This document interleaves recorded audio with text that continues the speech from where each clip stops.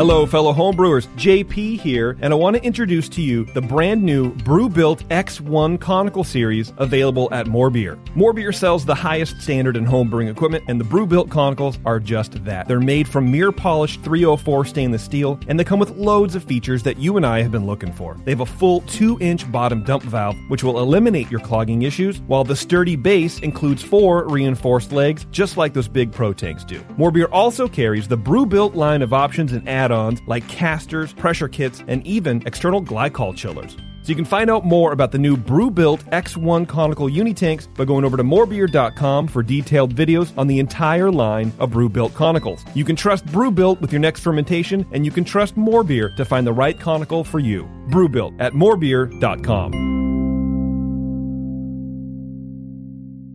The Sunday Session is brought to you by More Beer, who has just opened their East Coast distribution center and is now shipping orders from California and Pennsylvania. Check them out at morebeer.com. Great beer is about drinkability. Doesn't matter the style. You guys are like walking beer Wikipedia. That's the first time that you've ever accepted me as a person. Or you have a fermentation in your gut. I'm jet propelled at all times. How many guys do you think that you have the privilege to slap?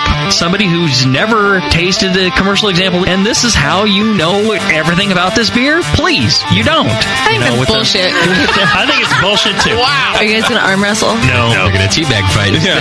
You heard of Junkyard Wars? Can I get another high five, Beavis?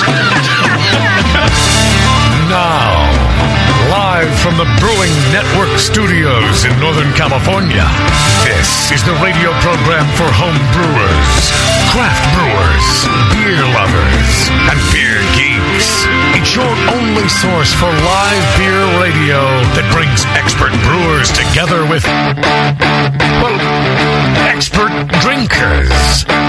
This is the radio program with a head on it. This is The Session.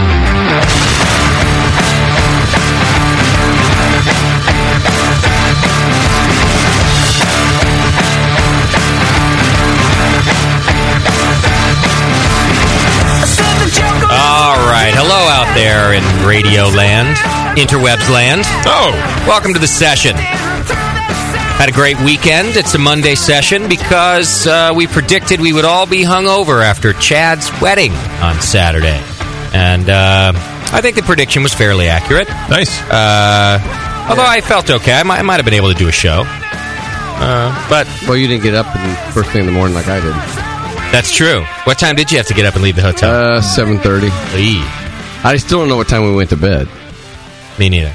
7:15. You know, it would have been close to that. It was late. It was dark. Okay, I'm glad it wasn't light.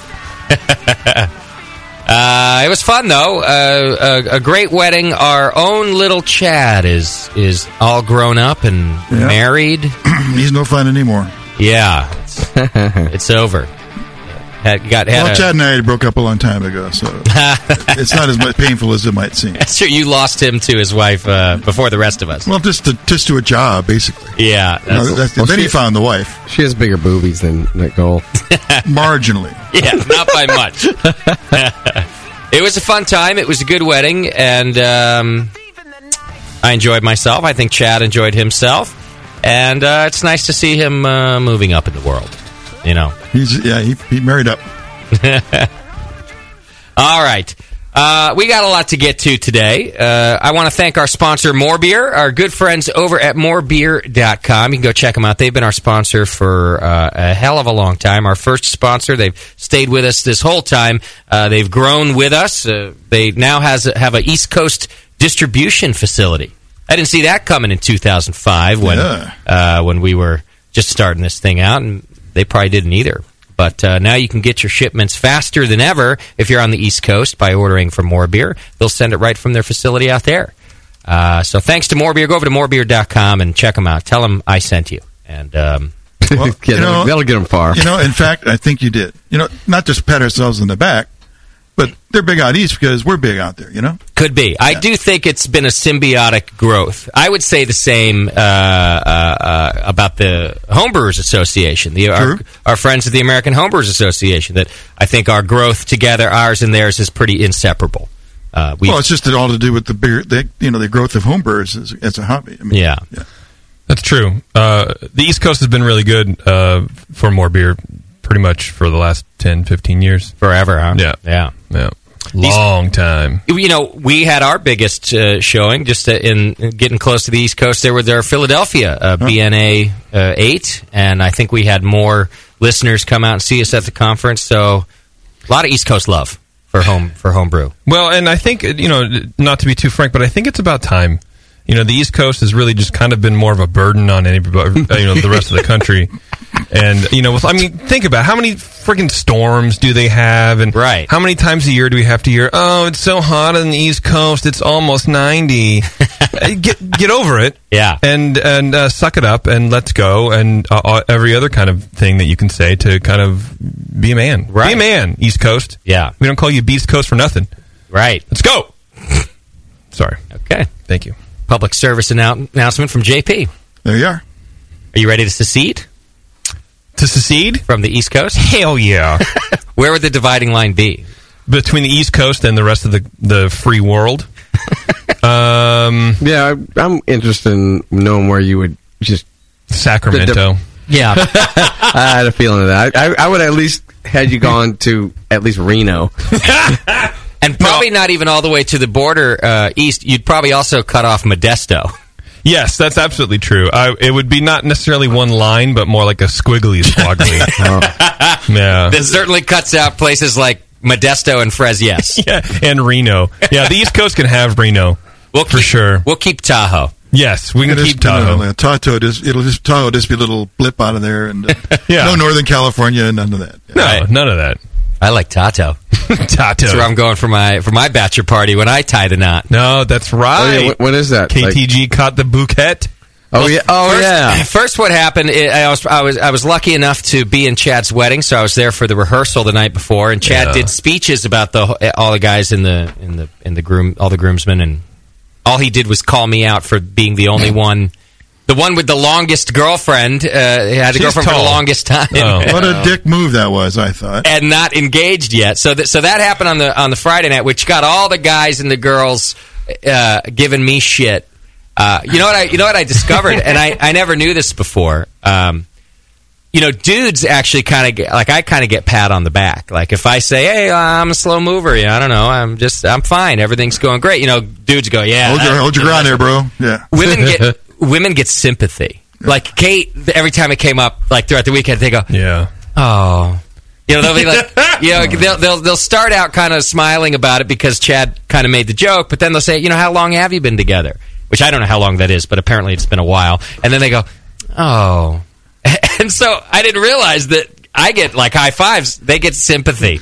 I didn't actually see the bouquet toss. Did the other girls move out of the way? I don't know. So the speech happens Friday, and then on Saturday, Kate the Great catches the goddamn bouquet. I mean, she has a good foot over everybody, and she has a long arm. She's fighting down the 14-year-old. And she's desperate. Let's see.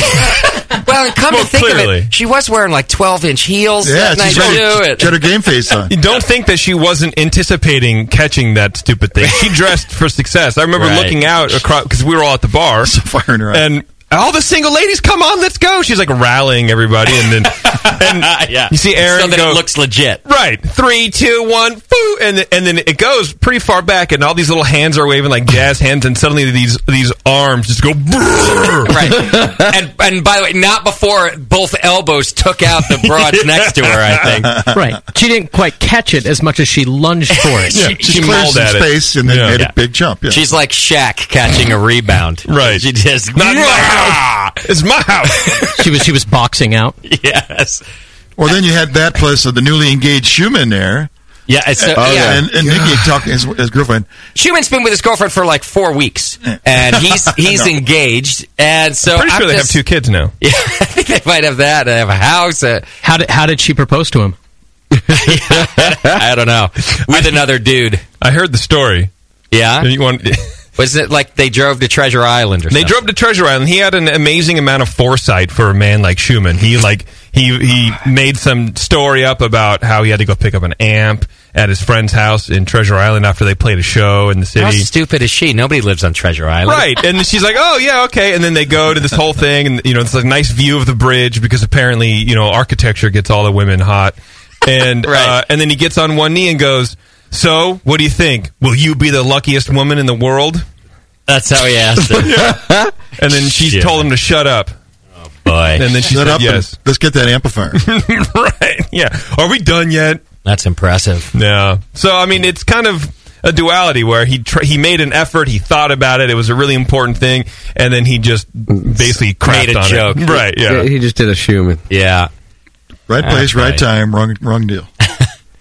Yeah, so now pressure's on. Yeah. What, are you going to make an announcement here tonight? No. Has it already been? I don't see what the big deal is. I don't know what everybody's rush is. Yeah, there's no rush. Obviously not you. I mean, why rush? I mean, I don't know. Rush is a band, and that's all it should be. My dad's had like 13 of the things. I got plenty You of better time. get started. Yeah, I mean, us Crosleys. Plenty of time to find the first wife. God, all the way home, Taryn, all I heard was all the things that happened at Chad and Aaron's wedding that she would do or not do and the reasons why. And I'm just like sitting there in silence for almost an hour just driving. You got to be doing some yeahs, right? Every once in a while. right, But she's just like, and, it was just very Pinteresty. And so I saw a lot of the stuff and I thought it was really cute. But I would do this and I would do this. And I, blah, blah, blah, blah, blah, blah, blah, blah, blah. Chill. I think it's funny that she didn't notice the earbuds in your ear and you laughing at Phil Henry or whatever the hell you're listening to. He's saying, yeah. And in his head he's going, yeah, are you done? Yeah. Are you done? Yes, but I didn't want to ruin because that's she's like, I don't know, I like to go to weddings because I like to see what other people do. And well, she better and find what I'm someone who's going to do. propose to her then. Right. Well, that's what I said. Time to start over. I'm thinking. Yeah. I go, I'm sure your husband will figure something out. It'll be fine. I haven't been to a wedding in a long time because people my age don't get remarried. When they get remarried, they go to Vegas or something. Right. I'm waiting for the second round where the kids starting to get married, and then I have to go to those. Yeah. Well, we went through the Olin Schultz and Chris Graham cycle, and then this is a new crop coming up now. Yeah. New crop's about done, as far as I can see. Maybe Moscow. Would the new crop would be dusted? So, Justin's going to get married in Reno? Yeah.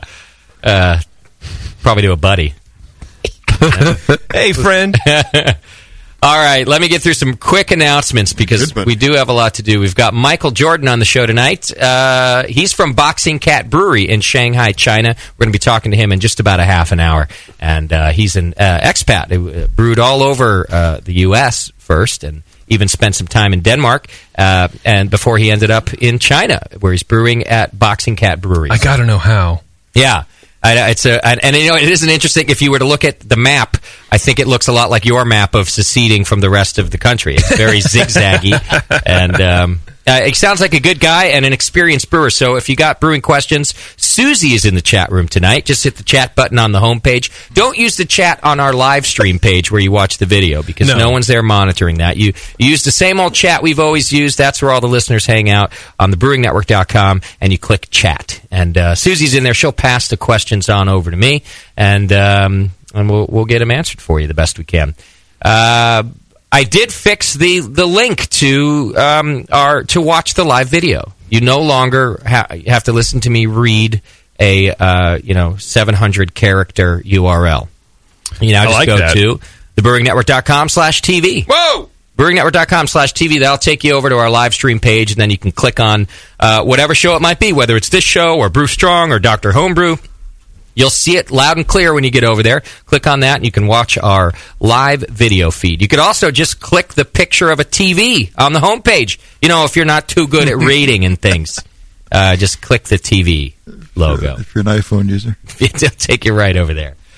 Northern California Homebrew Festival is this weekend up in lovely Dobbins, California, and I know Tasty and I will be there. Oh yeah. I'm going to I'm going to be nude this year, I think. Okay. Oh, that's Burning Man where they did it. I'm sorry, that's the wrong festival. No, I went nude last year. Oh, okay. I didn't even notice. A bunch of us jumped in the lake. Oh, really? Yeah, later on Saturday. Oh, yeah, afternoon. I did hear about that. Yeah. It got Oh God, it got a little gnarly over there. Well, yeah, the water was cold. I was embarrassing a bit, I guess. Yeah, fuck it. I'm not looking to get married. Got enough pubes; it just covers everything up. That's right. I don't know what's in that bush. Yeah. Another great announcement for you. But come see Tasty and I out at NCHF. I know the Woods are coming out there, and you can give KTG shit about not being engaged and stuff. If you want, whatever. You can send her wishes. Sorry. It was like her and Nicole talking about how they were the, quote, be-in spinsters. Oh, sorry. And that they're never going to get married and all the kind of nonsense that goes along with it. I say they're the lucky ones. That's what I say, too. Okay, Winter Brews Festival. The date is official. Saturday, January 25th, back in Todos Santos Plaza, the Brewing Network's 5th annual Winter Brews Festival. It'll be from 12 to 4 on Saturday, January 25th at Todos Santos in Concord. Stay tuned for more details on breweries, live entertainment, and ticket prices. So that stuff will be all be happening soon. We're getting a jump on it this year.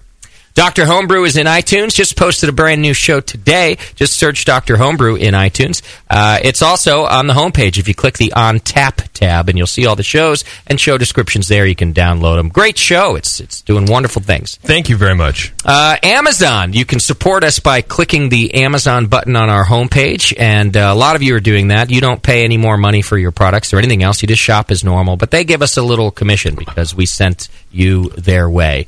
Do we have an Amazon product of the week, Moscow? Yeah, we sure do. It's Essential Daryl Hall and John Oates, the original recording remastered. An audio CD that somebody bought for $13.94. I have to assume that is because of our promotion of Hall & Oates on this show. Well, I thought JP already had that CD, so I don't know why you'd be buying it. Well, I had it, I found it online, and then I felt bad, so I wanted to give them money. And they bought did they buy the physical disc from Amazon? That's right, audio CD from Amazon. People do that still. Yeah. Unbelievably, yeah. And what do you do with it then? Does it go somewhere?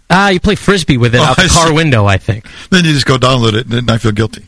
It has all the Hall & Oates stuff on there that you're looking for, like She's Gone and, When the Morning Comes. She's gone! This is worth just Google imaging the cover of this album. And any Hall & Oates album is worth Google imaging. That's true.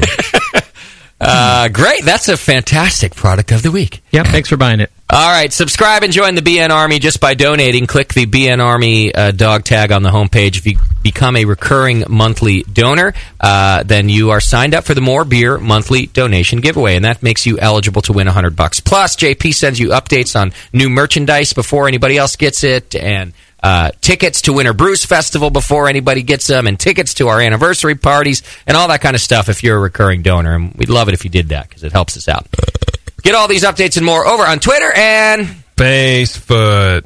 Send your show ideas over to Scott the Jew, Scott at thebrewingnetwork.com. He's doing a great job taking your ideas. I know that's how we ended up with our guest tonight, Michael Jordan from Boxing Cat Brewery.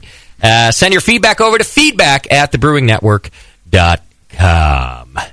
And that should do it for our announcements. I don't think I missed anything, did I? Twitter game? Feedback. Do we have a Twitter? Well, I'm doing feedback after our Michael Fairbrother discussion. We're going to talk Braggot here in just a moment. With Michael. But we do have a Twitter game tonight, don't we? We do. Twitter game is brought to you tonight by 5 Star Chemical and Supply. I love those guys at 5 Star. And I'll tell you, before they were even a supporter of us, we were a supporter of them because we just love 5 Star products. And I know all of us here in the studio use them, and we've been using them for years and years.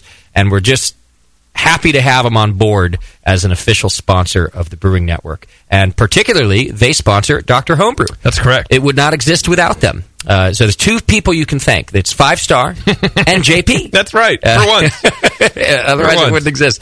So Twitter game brought to you by 5 Star. What do we have?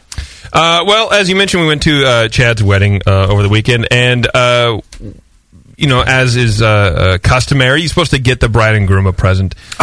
Shit. Yeah, well, a gift at the registry. Yeah, well, it's something that I've already done. What did the BN get Chad for his wedding present? This is the Twitter game. I would like to know what everyone thinks. What our level of decorum is around here as far as celebrating our friends. I chipped in on that, right? Yes. Good question. Yeah, I like this one. Thank you. Almost as good as my Twitter game last week. Well, but better.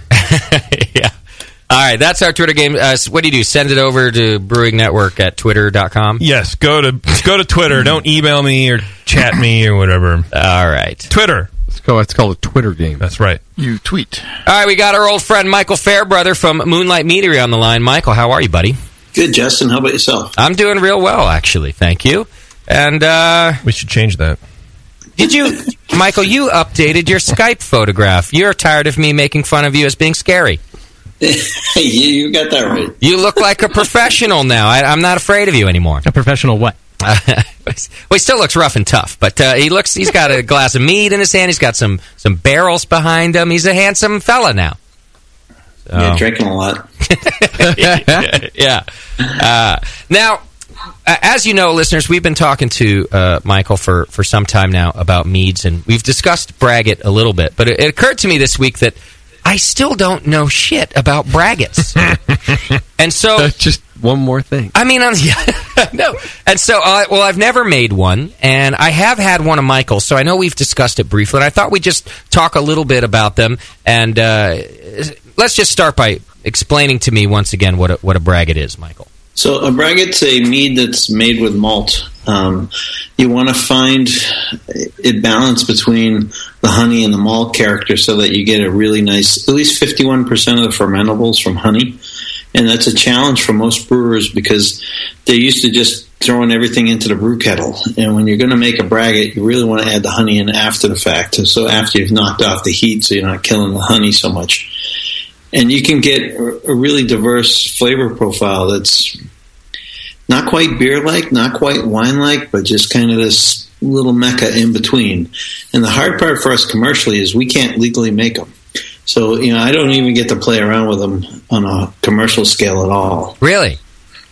Oh, why is that? Because you have to be a brewery or a winery? Yeah, we chose the direction to go as a winery versus some of the other meaderies in the country that went the direction as a brewery. Now, the easy part for us is we can make wines up to 23% alcohol with no challenges, versus if we were to go the brewery route, you could make stronger beers, but here in New Hampshire, you can't make a strong beer that's above 12-13% without getting into a lot of trouble and going through a lot of hoops to make it happen. I see. Okay. So to do it as a home brewer, is it safe to say that it's kind of like brewing a session beer when you're making your malt bill? It would be a lower alcohol coming from grain, and then you're adding to your alcohol content, like you said, after. Is it after the boil or after the fermentation? Yeah, after the boil. After the boil, so okay. Once you've gotten it cooled down, you could pretty much add your honey in. You can imagine the one I made for the Brewing Network's party. I made a Russian Imperial Stout beer. So that's you right. could do it with sessions, or you could go extreme like I like to do as a home brewer. And I added a 60-pound bucket of honey into a 20-gallon batch of Russian Imperial. Wow. So this took several years to get to where it was drinkable.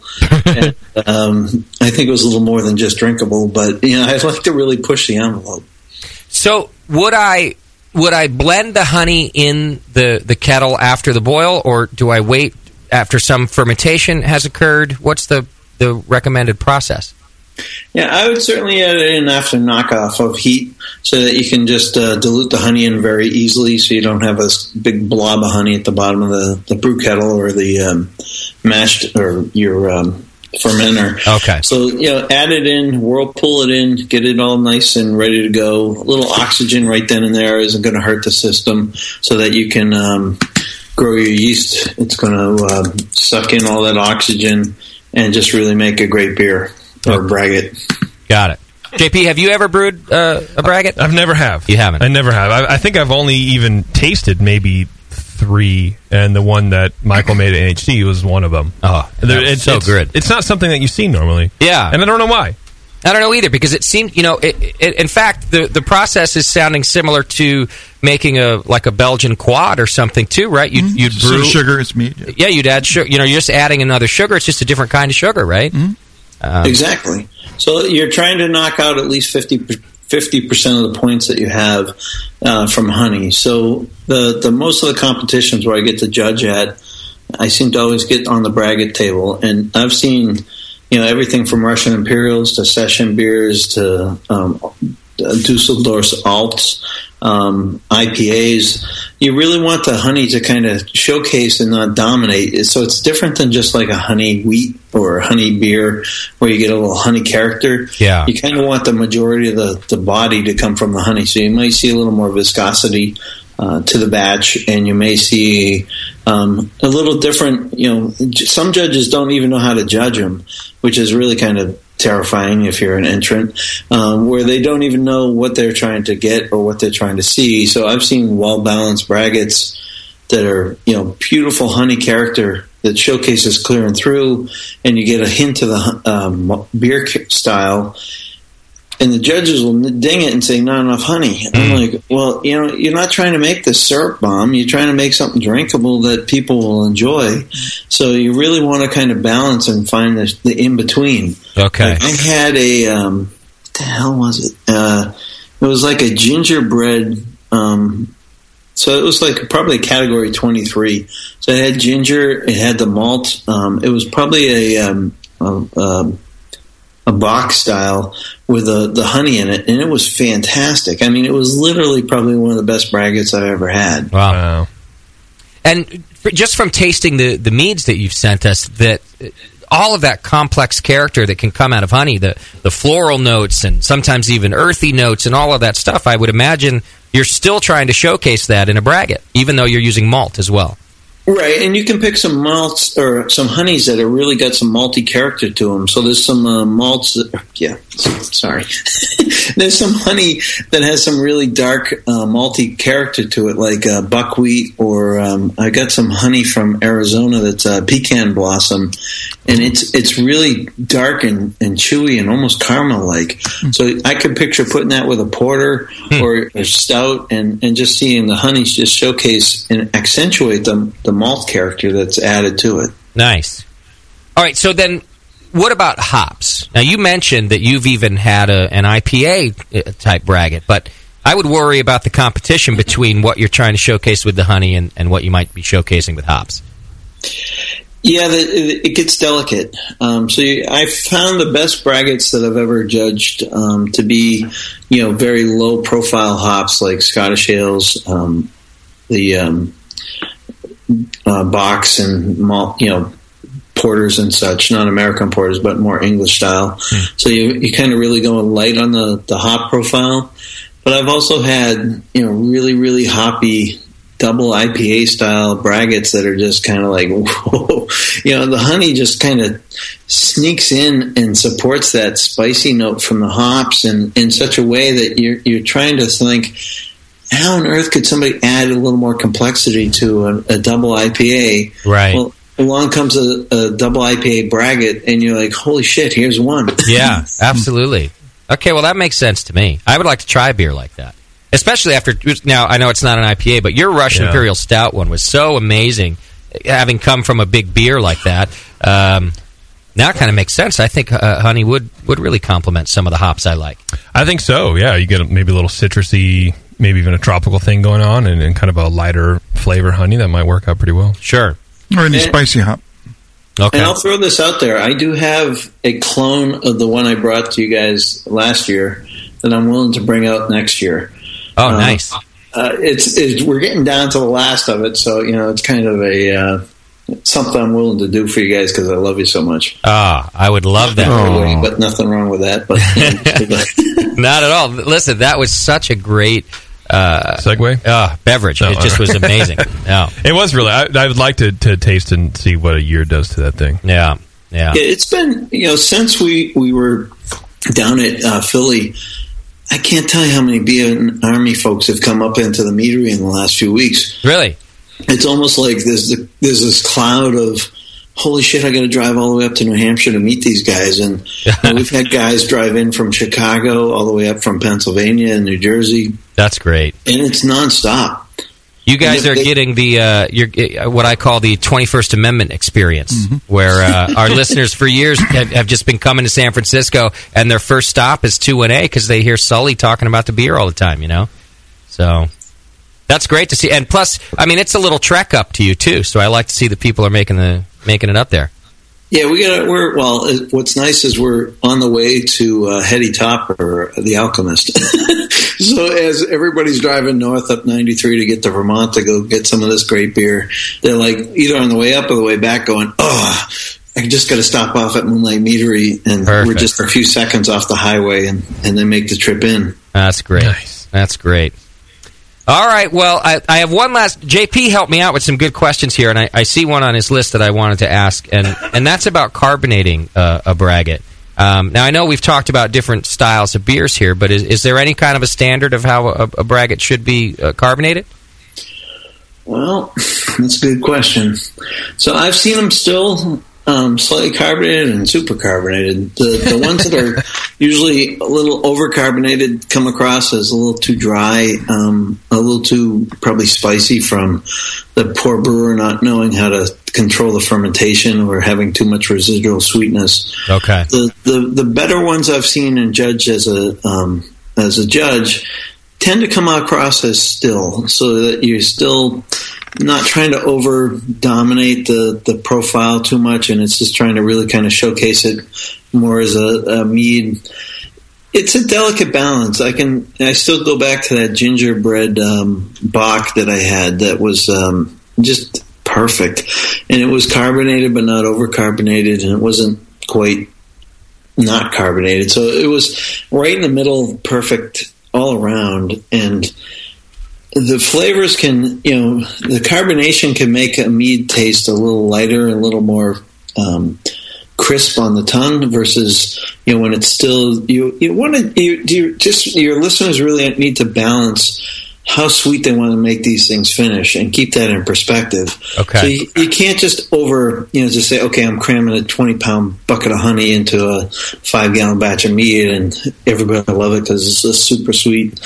Judges, if you can't drink it, nobody's going to drink it. And that has to be the starting point, which is trying to find a place where when you're tasting it, you can see, okay, here's where I could pair this with, here's what I like this with. And if everybody else in the world goes, it sucks, either stand up and say, fuck you, I like it better, right. or give it and say, I can see where you're coming from and cave in your position. Because, I can never say highly enough that, the judge's input should never cause any of your brewers to ever say, you know what, I can't make this work. If you love it, you may take a while to find somebody else who loves it with you. But if you love it, it's working. Yeah, it's a step in the right direction. And I can tell you, I've had comments that have come back on score sheets to make me look at it and go, Jesus, maybe I ought to hang this thing up. But, I never did as a home brewer, and now that I'm a professional, and even though some of my best-selling meads, like my Kurtz Apple Pie, has never won a single medal ever commercially, fuck it. I get so many medals in cash from people buying it. Right. I can care less what some other person's opinion is on it at this point. Sure. That is fantastic advice. Because you can see it in people's eyes when they try it for the first time and they light right up like a little baby trying to taste something for the first time. Yeah. Game over. Yeah, absolutely. Good you call. You guys got the new ad running yet? I really love it. I can't wait till you guys got it running. I'm going to run it tonight. I know we're making, I think, another adjustment for you, but we're running it anyway. I think it was just some minor tweak that we have to do. But we're running your new ad because I like it too. So I thought, F it, I'm putting it in rotation now. Yeah, sorry about the bombs there. No worries. I know we're on the internet. The other thing I wanted to share with your listeners, and I know they're worldwide because we've just gotten our first commercial order this week from Australia, and I don't even know what to tell you guys. I mean, there's nothing I've done other than make great mead to get it worldwide, and the fact that we have 100 cases going off to Queensland, Australia this week is just, epic for me. And 100 cases. I owe you guys everything, so I really appreciate all the support and help. That's great to hear. We have a lot of listeners in Australia, and I'm loving to hear that they're responding to you that way. And it's no bullshit when we're on here. When we're on here talking about how good this meat is, you'll see. I'm sure, Michael, that you're also getting. By the way, everyone was right. That stuff is amazing. So good for you, and thanks to the BN Army. Yeah, the Kinetic guys out in California just ordered 18 cases of mead for their brew pub. Oh, wonderful. And that's almost 20% of the shipment that went out to California. So, I mean, the California guys and gals are really starting to pick it up. And, Push and JP and I were tossing around taglines, and we came up with girly meads and manly names. Or girly names and manly meads. There you go. Yeah. Love it. Great. Well, you'll hear it in the ad tonight, folks. Yeah. And I know that Michael means it when he says thanks to you for all the support. And we thank you also. We're trying to figure out a way to put together a discount on our website for purchases for the BNN Army. And I can tell you my website wholesaler or web, whatever they are, the marketeer, has got some challenges, but we're going to figure it out before the holidays. Oh, that would be wonderful. And believe me, you don't have to explain to me about website challenges. Oh, my God. It's a constant thorn in my side. So just let us know. I'm sure that the listeners would be just stoked to use a discount. But all right. Yeah, we're also looking for an excuse to come out to California. So if you guys could think of anything where we might be able to come out and rock the world with you guys, let us know. January 25th. You know, we've got our Winter Brews Festival coming up in January. And Doc's thirsty. And if you're distributed here, then I would say there's no reason it wouldn't be legal for you to pour at our festival, right? Very cool. Sounds like a plan to me. All right, well, I'll get you info about that, but it's listeners, once again, this could be a great chance for you to come taste mead. Saturday, January 25th. It's a little bit of a head start on it here, but we'd love to have you, Michael. That'd be great. Yes. Lock me in. I'm coming. Okay, not beautiful. Oh, boy. Love it. All right, Michael, thanks for the info. All right, guys, take care. Cheers. There you go. Michael Fairbrother from Moonlight Meadery, and I love his passion, too, man. He's excited about the mead, and you guys buying it. Hell yeah. Should ask for a commission. Oh, I can imagine the line at his booth at Winterfest. Oh, yeah. Yeah, once all these conquered Martinez Martians get their hands on some mead. Yeah, but we get some drunk broads, too. That's going to be amazing. Some drunk Martian broads. That'll be a good time. Okay. I think I got time to do feedback. It's relatively short. Really? Yeah, and I'd like to get it done because we got other stuff to do, too. Yeah, get through that bullshit. Right. Don't even bother making me happy. Oh, my God! You've got mail. Take it.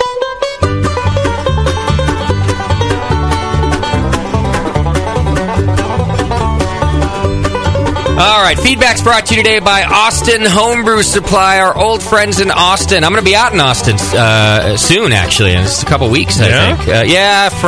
Another fucking wedding. I love Austin. One of Kate's friends getting married. One of her friends. It's going to go. That's going to be piling up. Going to be the shit bump of the whole thing. Yes. Well, while I'm there, you can be sure I'm going to go check out our friends at Austin Homebrew Supply, and you should too. Go to austinhomebrew.com, and they're good people over there, and they've been taking good care of us.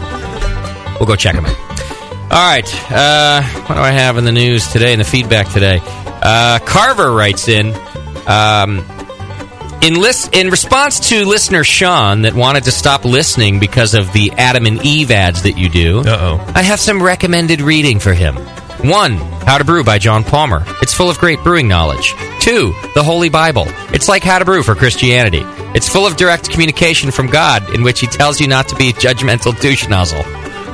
I never read that interpretation. Was that the King James version? It's more of the King Joseph version. I see. It's lesser known. Oh, he goes on to say I'm paraphrasing, but I'm pretty sure that's his sentiment. Yeah. Also, he should probably stop watching sporting events and primetime programming, as Trojan, KY, Viagra, and Cialis all advertise on television. We all know that anything that enhances sexual pleasure is of the devil and shall cause your soul to burn. I really don't like Christians sometimes. I consider myself one, but douches like Sean make the rest of us look bad. That being said, I won't be listening anymore because you choose to employ a soulless ginger, Jesus-hating Jew. No, I'm kidding. Moscow's rad and does a great job. Cheers from Carver. Well, I don't know, Carver. It's a strong position we take on old Sean, but I suppose he took a strong position on us, too, and what are you going to do? We promote porn. Position strong, I guess. Could he be in the lost soldier category at the end of the year? Yeah, Sean? Yeah. Fallen soldier? Yes. Absolutely. Grainman writes in, Dear Asshats, I've been listening to the session now for the last several years and have brewed all grain for over 4 years. Do you have any idea the impact the show has had on my brewing? Yes. No. Well, he says, of course you don't, because if you did, then you would be me. I am you. JP, did you write this? It's sort of a weird roundabout that you would do. No, I didn't, but thank you. From fermentation to mashing to kegging and serving beer, the insight in the show has given me fuck it. We did a good job, thanks. Next. Infinitely. Good enough. Keep up the good work. Thanks, Brain Man. All right. Ass hats. I need the straight dope from Homebrewing Champions, and I'll take Nate's information as well. Okay, here you go, guys. Question: how serious is yeast autolysis? The members of my homebrew group are so fucking busy or lazy that sometimes we don't rack our beers off the trube in the carboy for a couple of weeks after fermentation is ended. Does that matter? And if it does, what are the consequences in terms of off flavors? That's from Dr. Mao. How can it not matter? It's gotta matter, right? It doesn't matter enough that it matters. Really? It matters some. No, but it 2 weeks doesn't. is not- I get lazy sometimes, and they're in there for 3 weeks and stuff, and I'm just as worried about it as he is. You are? Oh yeah, But you never notice it. But As long as they have something to eat besides themselves, yeah, and that's a long time. They're fine. And they're going to go dormant before they start dying. And they have glycogen reserves and everything, so not as bad as you think. As long as you're not got that carboy at 80 degrees. So if it's not as bad as you think. So is there a cap on this? I seem to remember me asking this question with my lazy brewing 2 years ago, and that 3 weeks, even a month sitting on it isn't all that terrible. As Chris White would say, it depends. Yeah. I think it's 2 months is the thing I had in mind. Would be like, I wouldn't go over a month. But I worry about it after. Oh God, I should get that out of there. Oh God. But you never taste the difference. Week 2. No, you don't. Yeah. No, you don't. I mean, personally. No. So, on your own beer. Okay. As long as you got it at a decent temperature, the yeast hasn't been overstressed, you gave it a good pitch, all that kind of stuff. Yeah, you're pretty good. Okay. All right, there you go. He says, P.S. I have a message for all the people who don't think JP is funny.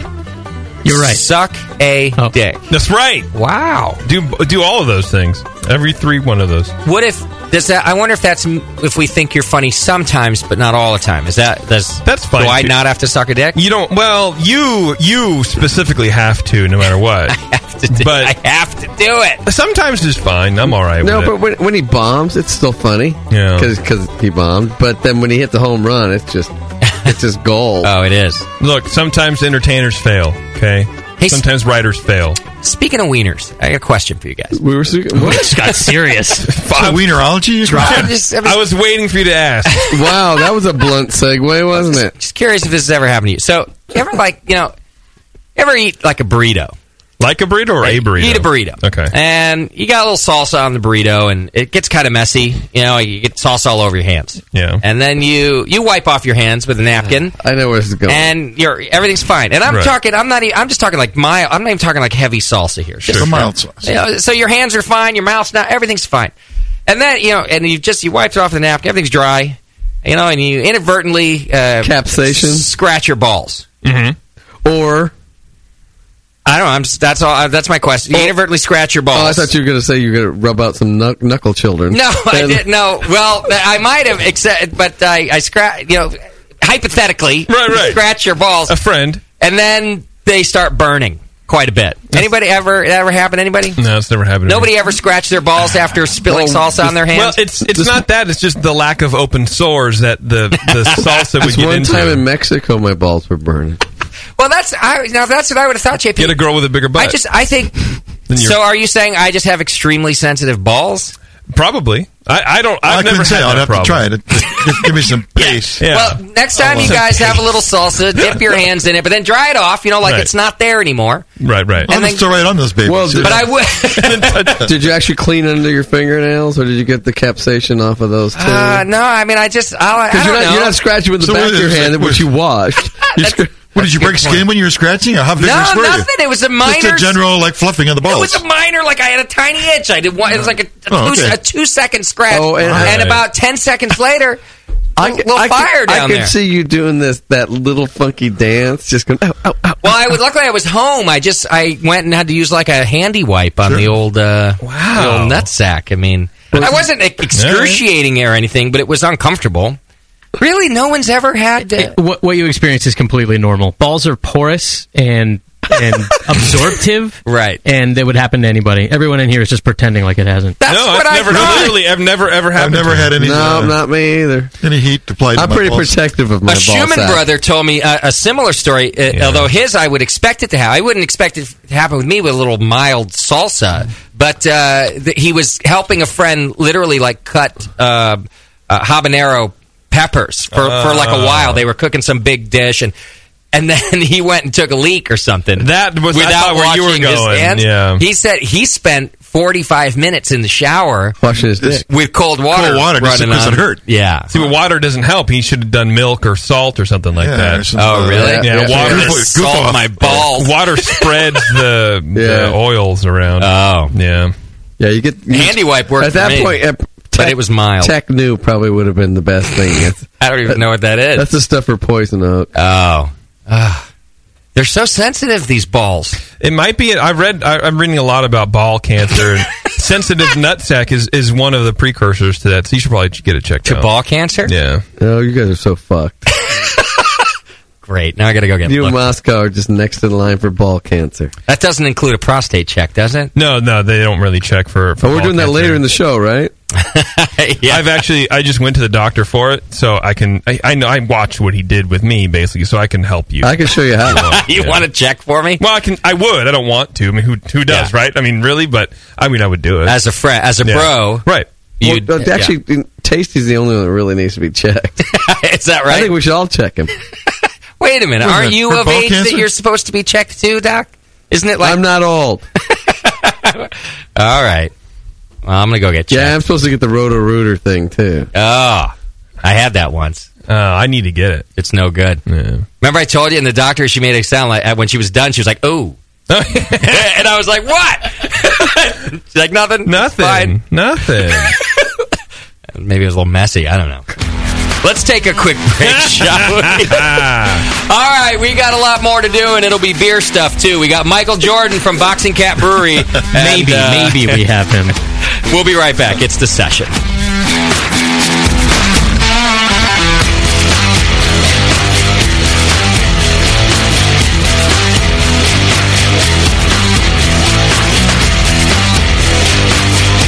You're listening to the Brewcasters. On the Brewing Network. Since the first time the Brewing Network microphones turned on, More Beer was behind it. More Beer sponsors the programming on the BN because, like you, they love brewing. And like the Brewing Network, they love sharing their knowledge. Morebeer.com isn't just a website to place your next equipment or ingredient order. Morebeer.com also gives you access to free beer information that will make you a better brewer. Go to morebeer.com and click into the Learning Center. You'll find podcasts, technical facts, video tutorials, and more, including access to The Buzz, More Beer's social network of more than 5,000 members. And some of them might even be crazier about beer than you are. Get over to morebeer.com today and take advantage of The Buzz, the forum, the Learning Center, and make sure you're signed up to receive the newest More Beer catalog. More Beer, bringing you absolutely everything for beer making. Hi, I'm Jamel Zanishev, and in addition to my work on the Brewing Network, I write the Style Profile column in every issue of Brew Your Own magazine. Hi, I'm Sean Paxton, and when I'm not prepping for the Home Brewed Chef on the Brewing Network, you can find me writing articles on how to cook with your home brew for Brew Your Own magazine. Greetings, cretins. This is John Palmer, and when I'm not writing for Brew Your Own, I'm reading it. John Palmer, Sean Paxton, Jamil Zanishev. If you love listening to them on the Brewing Network, you'll love reading their articles, tips, and recipes in the pages of Brew Your Own magazine. Join Jamil, John, and Sean 8 times a year in Brew Your Own. And when you subscribe to BYO on the Brewing Network website, half of your subscription price goes right back to the BN to support great beer and food programming. So sign up for Brew Your Own magazine through the BN website today so you can listen and read your way to better homebrew. Nico, listen, our lawyers said that we had to do this for 1 hour, and after this, we don't have to talk to each other for 3 more months to the next meeting. Kids, come on, let's get out of here. I'm supposed to have more lines. I'm the professional. Hey, it's Sully. And I'm Nico. And we opened the 21st Amendment 9 years ago at 563 2nd Street in San Francisco, just 2 blocks from Giants Park, to make great beer and have a great time doing it. That's right, because to us, the 21st Amendment is more than just the right to make beer. It's the right to experiment, to be innovative, and just do things differently. And so now, we're putting our craft beer in cans. That's right, cans. You can find our world-famous Hell or High Watermelon Wheat Beer and Brew Free or Die IPA throughout California and Alaska. And now it's also available on draft at select accounts in the Bay Area. So next time you're at your local neighborhood pub or good beer store, be sure to ask for 21st Amendment in cans. Because everyone likes it in the can. Tasty crack cans. Tasty crack cans. A vial of White Labs yeast is the key to your best beer. When you open a vial of White Labs yeast, you're giving your beer its best chance for a perfect fermentation. In addition to their already incredible variety of yeasts, White Labs is proud to announce WLP 90, San Diego's super yeast, now available year-round. WLP 90 is super clean, super fast fermenting, with low esters and has a neutral flavor and aroma profile. It's alcohol tolerant and highly flocculent. For more of the latest White Labs news, click over to whitelabs.com, where you can read reviews of yeast, learn in the lab section, and join the customer club. And if you should find yourself in San Diego, White Labs has a brand new training facility for craft brewers and home brewers alike. Whitelabs.com. Discover yeast, nutrients, enzymes, and more for commercial breweries, home brewers, and homebrew stores. White Labs. It's all in the vial. Hi, I'm Jason Harris, the proud owner here at Keystone Homebrew Supply. We're thrilled to be entering our 20th year of supplying this great industry, and to show you, the Brewing Network Army, how much we appreciate your support, we're offering you 10% off your first order on our website, KeystoneHomebrew.com. Just use coupon code BNARMY at checkout, and I'll get your order out the same day. My goal at Keystone Homebrew Supply has always been to have a complete supply of everything a brewer could want. When you place your order online or when you come into our store, it's our goal to have everything on your list and more. One aspect of KeystoneHomebrew.com that we're really excited about is the ability to fulfill customers' exact grain bills. Do you hate to wait? Keystone Homebrew Supply can get your precious yeast and hops to you within just 1 day if you live between Connecticut and Virginia, and within 2 days east of the Mississippi. KeystoneHomebrew.com. Coupon code BNARMY. I'm Jason Harris, and I approve this message. This is www.thebrewingnetwork.com. Sit down next to it, grab yourself a paper towel, and watch those yeast have sex. You're listening to the Brewing Network.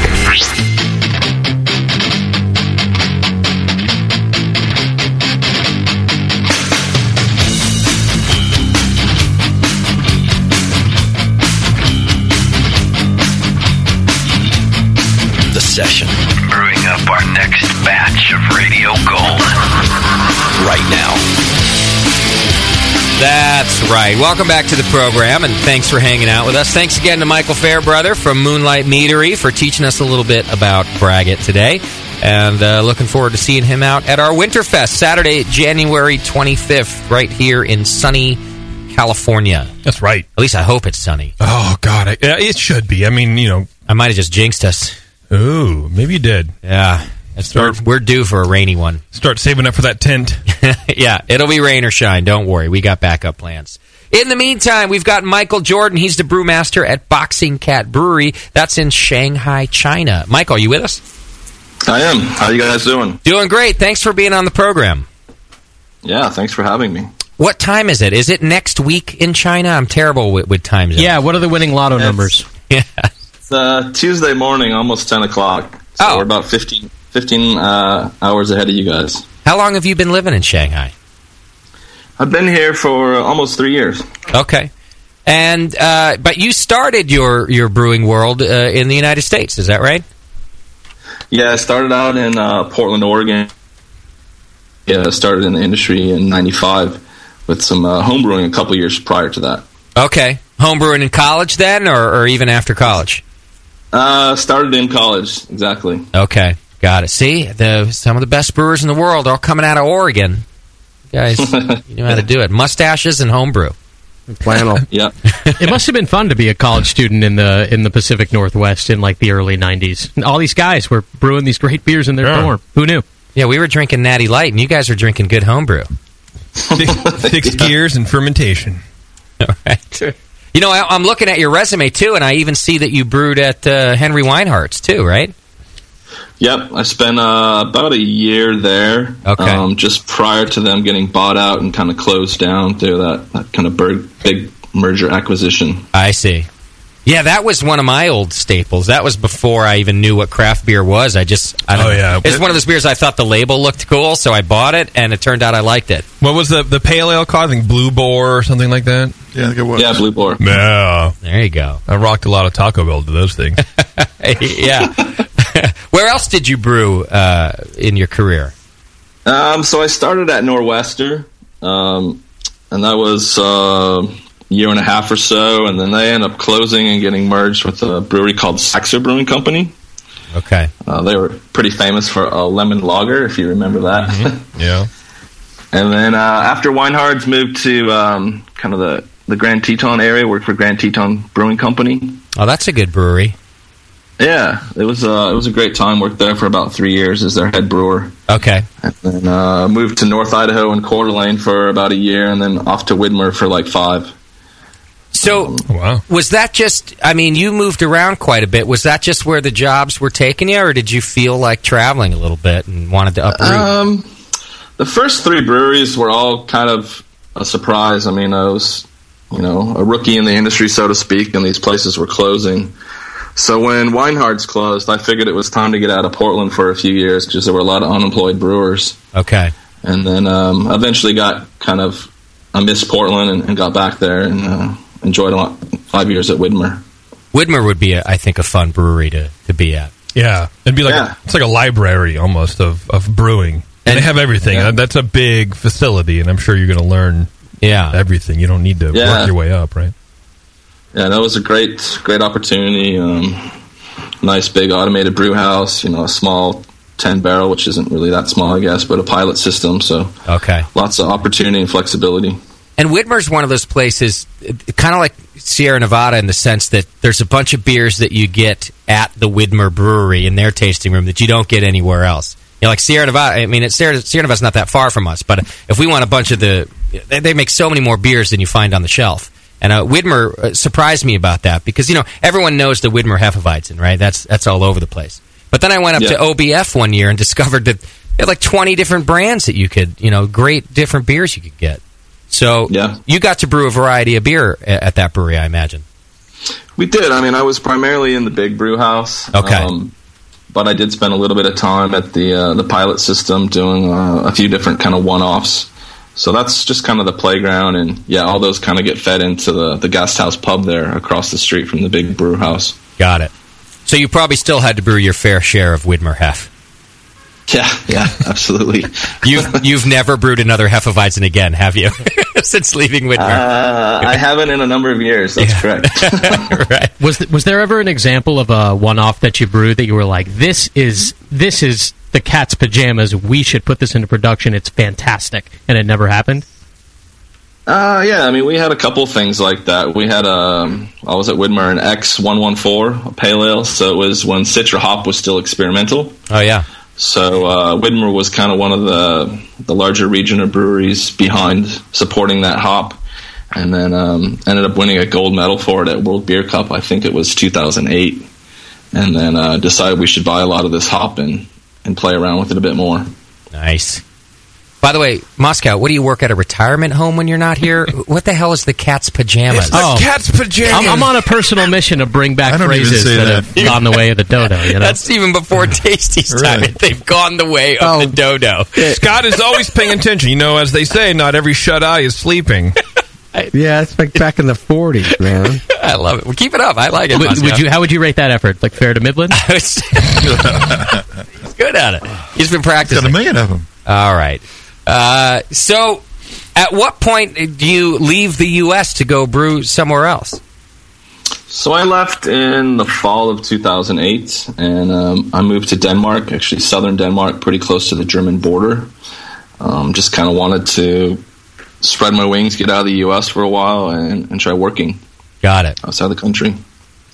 You know, it's awesome that brewing now, craft beer, is a job that can take you traveling, I think. I don't think it was always that way. I think there was a time when you just got a brewing job and you stayed where you were. But now with craft beer and American brewers being so good at it, it's a great career opportunity to travel, I think. Absolutely. It is. You know. Yeah, definitely. I mean, I kind of stumbled into it by chance, and I've enjoyed it. Where did you find jobs like in Denmark and, and for that matter, in China? Is there was that just a listing, or were you headhunted, or? At the time, I was just kind of active on ProBrewer, and then I had a friend in Denmark that kind of helped land that job. Okay. As far as getting to China, I just literally found it on an online job board. Got it. That I hadn't really used that much before. Okay. So that was Boxing Cat Brewery. That's where you are now. We're finally at the present day here. And so you just found an ad and applied for that? Yeah, I found an ad on a job board. They were looking for a new brewmaster, and I didn't really know the exact circumstances, but ended up talking with the ownership, who are both, one's American-born Chinese and another is Taiwanese but raised in Toronto, so a lot of kind of North American Western influence. Okay. And the more I started talking to him, I thought it sounded like a great job, so I came over to check it out and pulled the trigger after that pretty quick. Nice. And so they were always a craft brewery. You didn't go in and convert them to a craft brewery. Correct, yeah. They opened in 2008, and I joined kind of late 2010. Got it. Are you single, or are you as a family moving around the world with you every time? I am single, yeah. There so you go. That does make it easier. Yeah, that's the other secret. If you want to be a traveling brewer, you know what you do? Yeah. You don't get married. Am I right, JP? I'm trying not to. Try to pick a fight at least once a week. Right. All right. I would see, this is one of those breweries already. I haven't even had the beer, but how great would it be to be sitting in Shanghai, China, drinking good craft beer? Just seems so out of place to me. It sounds 1 out awesome. of 2. Yeah. What is the craft beer scene like there? Is there a lot of other craft breweries? It's just starting. The last couple years I've been here, I've seen a number of other breweries open, and then we've kind of collectively started working together to do some craft beer festivals. So it's just getting going, kind of that pioneer movement. So it's a hard, challenging thing at sometimes, but it's also pretty exciting and rewarding at the same time. What does so you say you're just starting to collaborate on festivals? Can you give us on average how many people are showing up for things like that? Sure. We just had a festival this past weekend. It's actually the third time this festival is held. It's a bit on the east side of the city, so it's a little bit of a distance. But we had around 3,500 people turn out for a one-day festival. Nice. That's pretty good. That's a great turnout. Yeah. Yeah, it's pretty darn good. And what would you say the ratio, not just festivals, but even the people buying your beer? Are they Americans living abroad? Are they locals? Who's buying the craft beer? It's a pretty good mix. I mean, when the business started, it was definitely kind of expat supported, so, whether they're from North America or Europe. But as the business is kind of matured, we're actually starting to see more local Chinese support and customer base than expat. Okay. And what about a most popular beer? It varies quite a bit. So it's kind of a toss-up between our Right Hook Helles, which is a pretty light lager, 4.5%, low hop character, and then our TKO IPA, which is an American IPA at 62 IBUs. Okay. So there's a pretty big contrast there. Yeah, no kidding. I like the spectrum. Yeah. That kind of describes me, though. I love Helles is awesome to me, one of my favorite styles, and then so is a good IPA. So well, again, 1 out of 2. I say you got some good palates out there. Did it take a while for the IPA to catch on? Like, has it just been the last year or something? When I started, we definitely had expats drinking it, and it's definitely grown in the last several years. And then we're seeing more locals appreciate hops, whether it's the hop flavor, hop aroma, whatnot. Okay. I had a question from our chat room already, which is, what kind of hops you're able to get there. And in fact, is there hop cultivation in China, and are there differences between Chinese and American hops, for that matter? Yeah, so China actually is the third largest growing region of hops worldwide. Okay. Saying that, there are a lot of hops that you never really see in North America. The predominant one is called Qingdao flower. So it's been founded and kind of, I guess, bred and supported by Qingdao, the brewery. So it's a very light hop. Alpha's around 7%. It tends to have a little bit of herbal minty character and almost a light melon. So it's pretty suitable for lagers. I've used it a little bit actually on a fresh hop beer, and it's an interesting hop, but more or less I'm using American varieties or some from kind of New Zealand, Australia, and some in Europe. Were the beers kind of set in stone when you got there, or did you get to go in and make beers that you wanted? They had a standard lineup of beers. The brewmaster had passed away. So there was a big vacuum of kind of organization. So when I started, they basically told me to change the beers from the get-go if I wanted to. So some of those beers I did change right away. Some of them I just made a light tweak here or there. Okay. Well, that's kind of a bonus for you. Jump in there and get to be creative. Yeah. Yeah, no, it was great. That was what I was looking for and what I hadn't experienced in a number of years. How does your naming scheme work? Do you name your beers in English? Do you gear them towards the locals? Because I know they're lost in translation and stuff like that. So. Yeah, I mean, everything's pretty much boxing related, just to stick with the Boxing Cat theme. So it tends to be a little bit of myself, a gal in marketing, or one of the owners. We just kind of sit down and throw out names and wait till something sticks. I've got a similar question, just even about the food, because you're a brew pub, right? So there's a menu as well? Yeah. What's the cuisine? It's kind of cuisine you would find along the I-10 corridor in the U.S., so it's anything from like Baja, Cali, to Tex-Mex to kind of southern style you would find in Louisiana. Okay. Chinese nachos. Yeah, love it. So is beer pairing something that you guys try to promote, or that your patrons are interested in, where you're really trying to get certain beers with certain dishes there? Sorry, can you repeat that? Yeah, just wondering if you try to put certain beers with certain dishes there. Are your patrons interested in pairing beer with food? Yeah, we've actually started that around a year ago. We had a new chef come in from the States. He'd been around Shanghai before and kind of mixed up the menu, and then actually started pairing beers with those items, and we've seen a good interest in that. People are starting to kind of get that. Beer in China historically has just been a very social drink that it's almost affiliated with kind of lower class. So to kind of elevate it to that is a good thing. Got it. All right, I have to take a quick break and take care of some sponsors. If you can hang on a few minutes. When we come back, I kind of want to talk about homebrewing in China, too, and I've got a bunch of listener questions in front of me about sourcing ingredients and all kinds of... People are interested in how you make beer in China. Yeah. So... Super. All right, we'll take a quick break. When we come back, more from Michael Jordan. He's with Boxing Cat Brewery in Shanghai. If you've got questions, just hit the chat button right there on the homepage, and Susie will send them over to me. You could also call 888-401-BEER, 888-401-BEER if you want to call in and ask questions yourself. Hang in there. It's The Session. We'll be right back.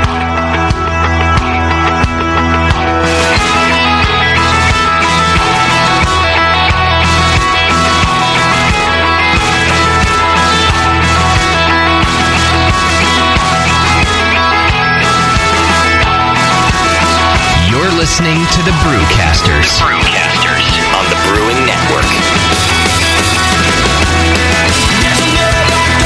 All right, BN Army, it's trivia time. What's the only homebrew shop with over 1,000 recipe kits, $4.99 shipping on orders over $100, and is also home of the Wolf Shirt? The one and only answer is Austin Homebrew Supply. For over 20 years, they've specialized in creating recipes such as the best-selling Texas Blonde Ale, Apocalypso, Hop Bomb 2.0, and Double Chocolate Stout. And they just recently unveiled their small grain kits that produce 1 gallon of beer.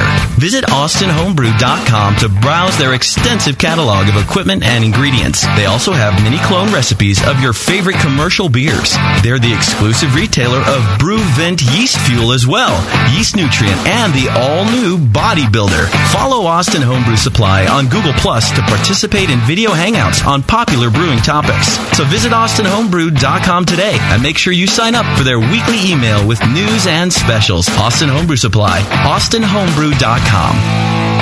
Have you ever dreamed about attending the World Brewing Academy? This year, thanks to Lalamond and Danstar, one lucky brewer will make that dream a reality for free.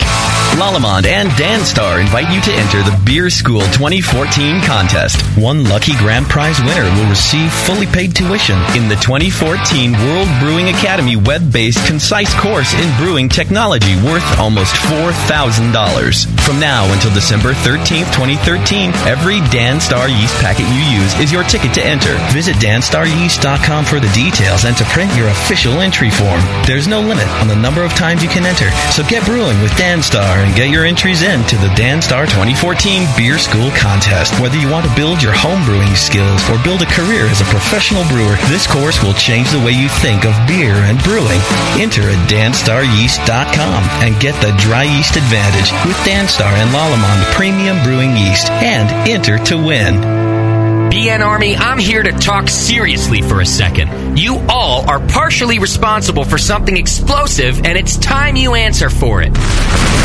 Moonlight Meadery is exploding. Yeah, exploding across the country with insane quality meads. With nearly 70 different varieties of mead on the market, Moonlight Meadery has blown up the mead category and completely reinvented it. Seriously? What? Seriously? What? You're paying money for that watered-down mead when you could have a Moonlight mead? Moonlight doesn't stop at 14% like most meaderies to save 40 cents a gallon. Moonlight meads explode with quality and flavor. They're a party in a bottle. Did someone say party? If you want mead and want the best, you want meads from Moonlight Meadery and will accept nothing less. Be a part of the BN Mead explosion and ask for, demand Moonlight Meads at your favorite bottle shop. Moonlight Meads. Girly names, manly meads. Hey, sign me up for that party. Hey, my brewing brothers and sisters. This is Jamel Zanishev, and I love a bold, hoppy beer. When it spits resin in your face, it makes you cry, Uncle.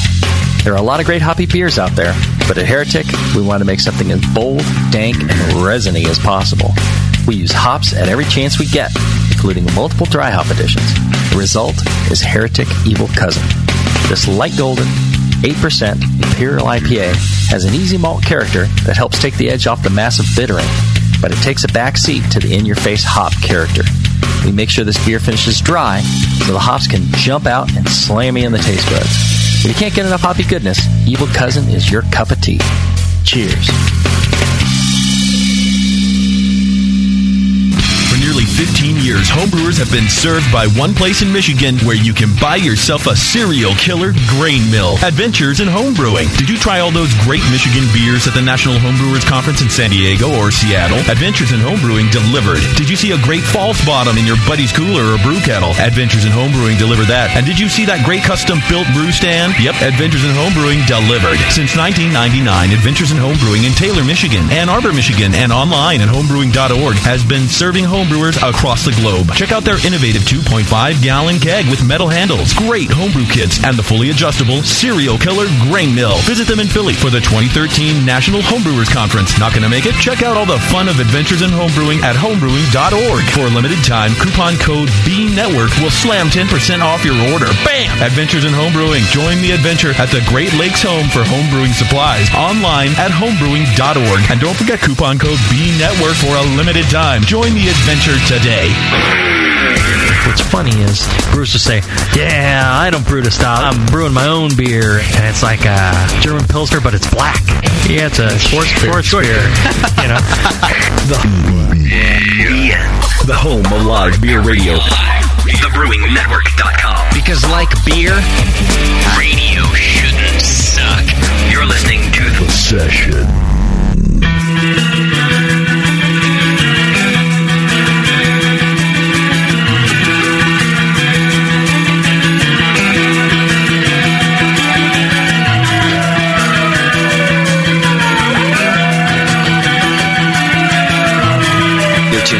session. Because life's too short to listen to crappy radio. All right, welcome back to the program. Hit the chat button right there on the homepage if you want to ask questions of our guest, Michael Jordan from Boxing Cat Brewery in Shanghai. You can also call in 888-401-BEER. We'll try to get your calls there if you want to ask him directly. I got questions coming in from the chat. What's homebrewing like in Shanghai, Michael? Is it a big scene? Homebrewing it's kind of in its infancy as well. I mean, there's a fair amount of expats here that have homebrewed from the States.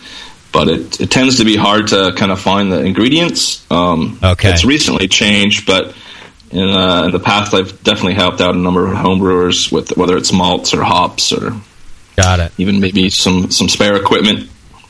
So how has it changed? Is there now a prominent homebrew shop, or I mean, how is it? Yeah, getting actually, one of the expats that's lived in Shanghai for a number of years has opened a homebrew store. Okay. So he does some workshop brews on weekends here and there, and then actually has brought in some stuff from the U.S., some Brice malts and whatnot. So that's helped a lot as far as homebrewing goes. Is it hard for, breweries like you, and for that matter, shops like him, to get malt and hops and... for that matter, even yeast, is it hard to get it over there?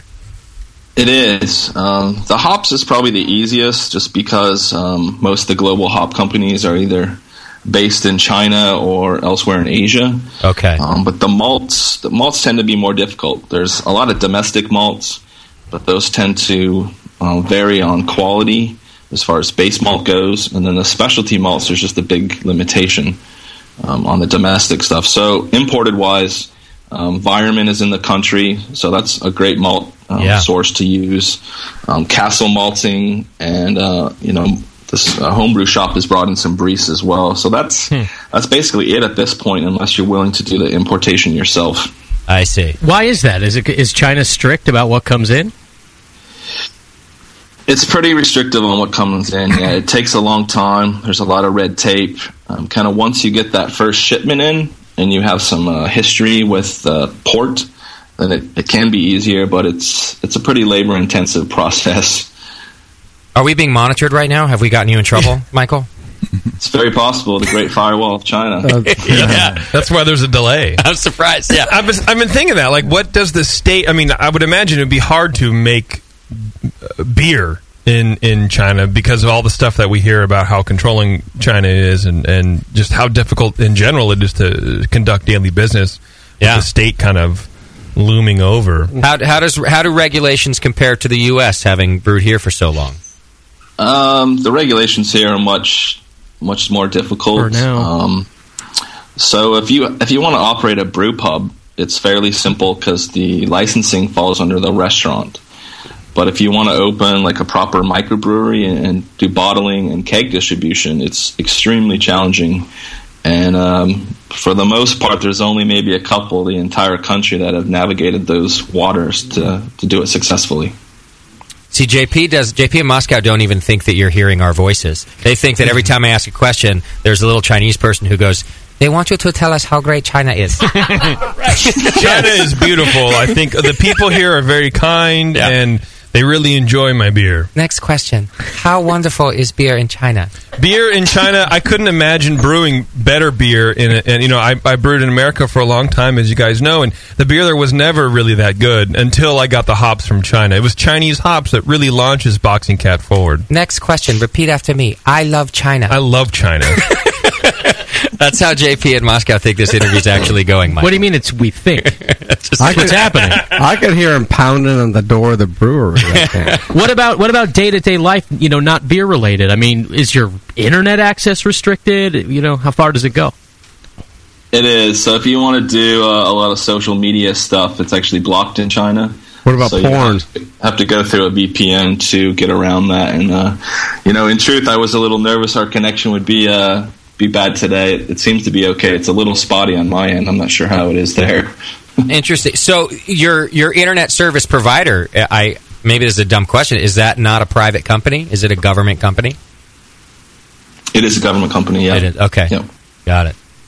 Yeah, and so when you say social media, do you mean literally something like checking your Facebook page is a difficult thing if you don't have something to hide your IP address? Yeah, you have to have a VPN to do Facebook, Twitter, YouTube, even some of the blogs. Quite a few sites are definitely blocked without a VPN. So how about, breweries in the U.S. are using social media to a huge extent to promote their brands and promote festivals and things like that. Are you just pretty much completely unable to do that? We do it through kind of the Western social media channels because we use a VPN. A lot of businesses will use a VPN for that reason. There's social media within China as well. One that's kind of the Chinese version of Twitter is called Weibo. And that's quite big. I think there's like 600 million users countrywide. Wow. So like there 2% are of the opportunities, but you just kind of got to navigate the field. Got it. Okay. Did you say Weibo? Weibo. Oh, okay. Weibo. Yeah, no Weivos. Yeah. Michael, how about base malt? Is there any domestically grown base malt that you use? Sorry, can you say that again? Is there any? Do you have a source of domestic barley malt? So when I started, we were using domestic barley, and since I've arrived, we switched over to all imported. Just the quality and the variability I saw in the domestic malt was pretty wide, even though the malt analysis might indicate it's perfect. Okay. They're cooking the books, huh? Okay. Yeah, exactly. So, a question that comes to mind as we're talking about the difficulties you have, a lot of U.S. breweries, actually breweries all around the world, are buying a lot of Chinese manufactured equipment because it's cheaper fermenters. And in fact, even entire brew houses, I think I met a brewery recently who had a whole brew house built at literally a fraction of the cost as some of the U.S. breweries. Do you reap those benefits being local? Yeah, there's some great Chinese equipment being made. There's some stuff that's not very good. So I do get occasionally pokes from people around the world asking, "Hey, do you know anything about this manufacturer?" And I've toured a couple myself. There's a couple that I think do great work. There's a bunch that just do absolute garbage. But it comes down to pricing for a lot of people, and I guess it's a little scary, that short-term versus long-term mentality. Sure. What about your brewery? Is that all Chinese equipment? The brew house and some of the tanks are actually from Canada. They were already in China, specific mechanical. And then we have a number of tanks that were manufactured in China by one of the preferred vendors that I like and I trust. Do you have any tips for people that are listening at this moment that are thinking about buying stuff, like how to tell the good from the bad? I think in general, it's good to get a lot of references, and if you can afford the plane ticket and the time to come over and inspect the equipment prior to shipping, prior to going on the water, I think that's pretty crucial. Checking out the welds, making sure fittings are the way you wanted them. A lot of people just simply don't have the time, or they want to save the money and not make that effort. But I would suggest they do that. I think that's good advice. It seems penny wise and pound foolish, doesn't it? I don't want to spend $1,000 on a flight to go check it out. I'm just going to buy this $50,000 system and then go belly up because the weld broke and the brewery flooded. Yeah. Don't cut your nose off to spite your face, young man. Yeah. But that's some of the stuff that we've been talking about, I think, recently with some of our guests who've been pretty forthcoming about the cost of doing business and startup. A lot of these people starting craft breweries they're following a dream, and they're on that shoestring budget, and you're kind of like just throwing a Hail Mary and going for it, and everybody's succeeding, so they're kind of like, it's fine. We'll make beer with this thing. It could fall apart in 2 years because we're going to double our capacity by then. Yeah. Do you know what I mean? Like, it seems like that's kind of the mentality. They're scraping up every dollar they have, so another $5,000 or whatever to get to China and back, it's a big deal. Yeah. I'm not saying it's a sound reasoning. I just think that's what I'm hearing from a lot of people who are like, hey, let's do this. We can open a brewery. We're going to spend it all and hope for the best. Right. So, yeah. But I've also heard, just back to in terms of the quality of the equipment, I've definitely heard both. I've heard brewers absolutely rave about their Chinese manufactured fermenters, and I've heard the opposite.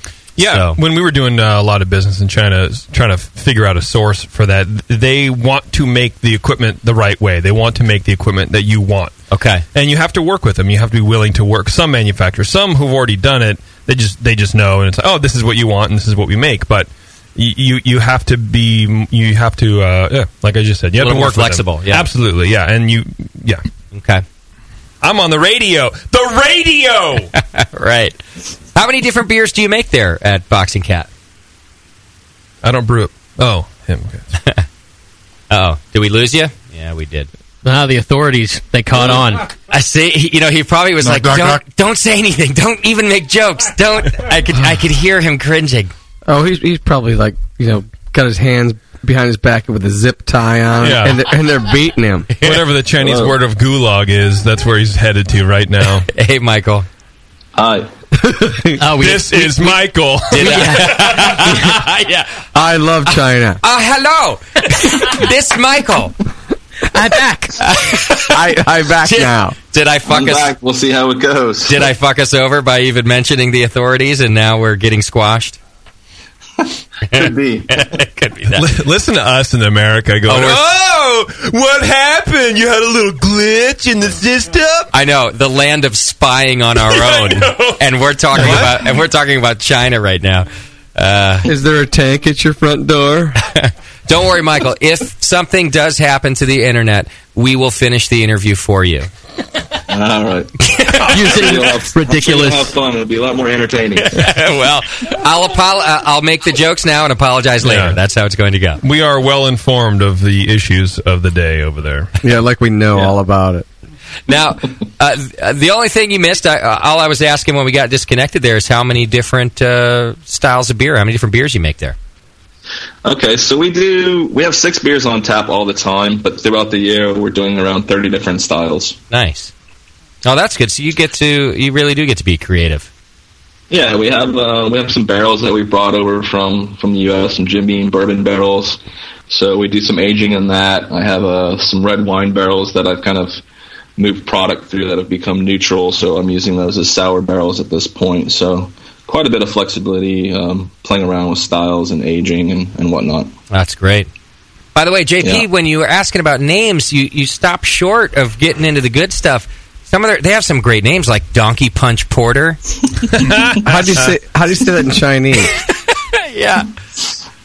You guys, that's a good one, huh? That is a great one. That's the best beer name I've heard in a long time. Is that something? Does that directly translate?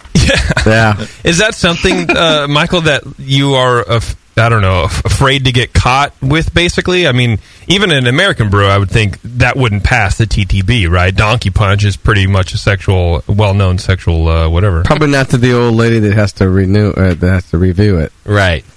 Oh, Donkey Punch. There's really nothing like that here as far as beer names. I mean, you just kind of pull it out of a hat and go with it. You don't have to get any approval or anything. So, that's it's kind of the Wild West in that sense. So and nobody has any access to UrbanDictionary.com, so they can never verify Donkey Punch anyway. More like the Wild East. Dirty Sanchez Stout. Yeah. Crap on my face lager it really is what you should do next. That's a really odd juxtaposition, though, isn't it? That it's just no approval needed for any name you want, but then they're so authoritarian on the other hand. Yeah. There's maybe no infrastructure set up, and they're just kind of going whatever.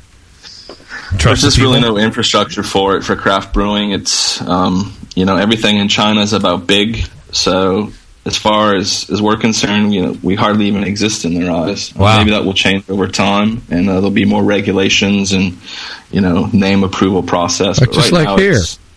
It's pretty open. So does that mean that there's no label approval either? You're not required to put the ABV or a government warning or anything else? No, I mean, I think once you get into bottling, that changes a little bit. Okay. And that's where the government does step in, because you have to have this QS code, which basically means you can distribute it. And then you do have to list like the starting Play-Doh, the alcohol, and a few other things, but hardly any craft brewer is doing that at this point. So it's all draft and usually served in-house. Okay. I had a question come through from, I guess, someone who used to live near you in China. I'm supposed to ask you, What does a toilet brush have to do with taking a hydrometer sample? Does that make any sense to you? Let me guess. That must be David Mast. He's using an alias. I see him as Quaker in my chat room, but it could be. And that's the question I'm supposed. Are you allowed to answer this question? Or does it even? We just have a wide variety of brushes to clean in the brewery. Yeah, I see. And one might as well be a toilet brush. It's the brush. Until you use it someplace else, then. So knowing that, Jay, would you ever drink his beer now? Sure, I'm sure that it didn't come from the bathroom first. It came from the store. You don't need to be sure. If you get the feeling that happened, you'd be done. Here's another one. This is from Beaten Husband in the chat room. So, husband. That's redundant. He says you mentioned that you spent some time in his town, Coeur d'Alene. Did you work at Coeur d'Alene Brewing Company? I did. I worked at Coeur d'Alene Brewing Company for about a year. I guess it would have been 2002 to 2003. Okay. Got it. Yeah, you have worked in a few breweries, man. You got some good experience under your belt. Yep, I've seen some turf, big, small, some malting on the side. It's been good. Do you think you're going to stay in Shanghai for a while now? Do you like it there? I do like it. I have a pretty good brewing network here. It's an exciting time for craft beer, so I see myself sticking around for some years. I don't really have a plan to leave, but I know I don't want to stay here forever at the same time. It's $50 for the trademark drop. Thank you. Are you into Chinese chicks? I just go through my mind too. Well, I have a girlfriend that's Filipino, so I guess I'm on the Asian side, but there you go. Not on the Chinese side. Was she born in China? Yeah. Do you speak Chinese? I speak very little Chinese. I haven't really taken the time and patience to take formal classes, so I've just kind of picked some stuff up here and there. Is it easy to live and work in Shanghai without speaking Chinese? It's pretty manageable.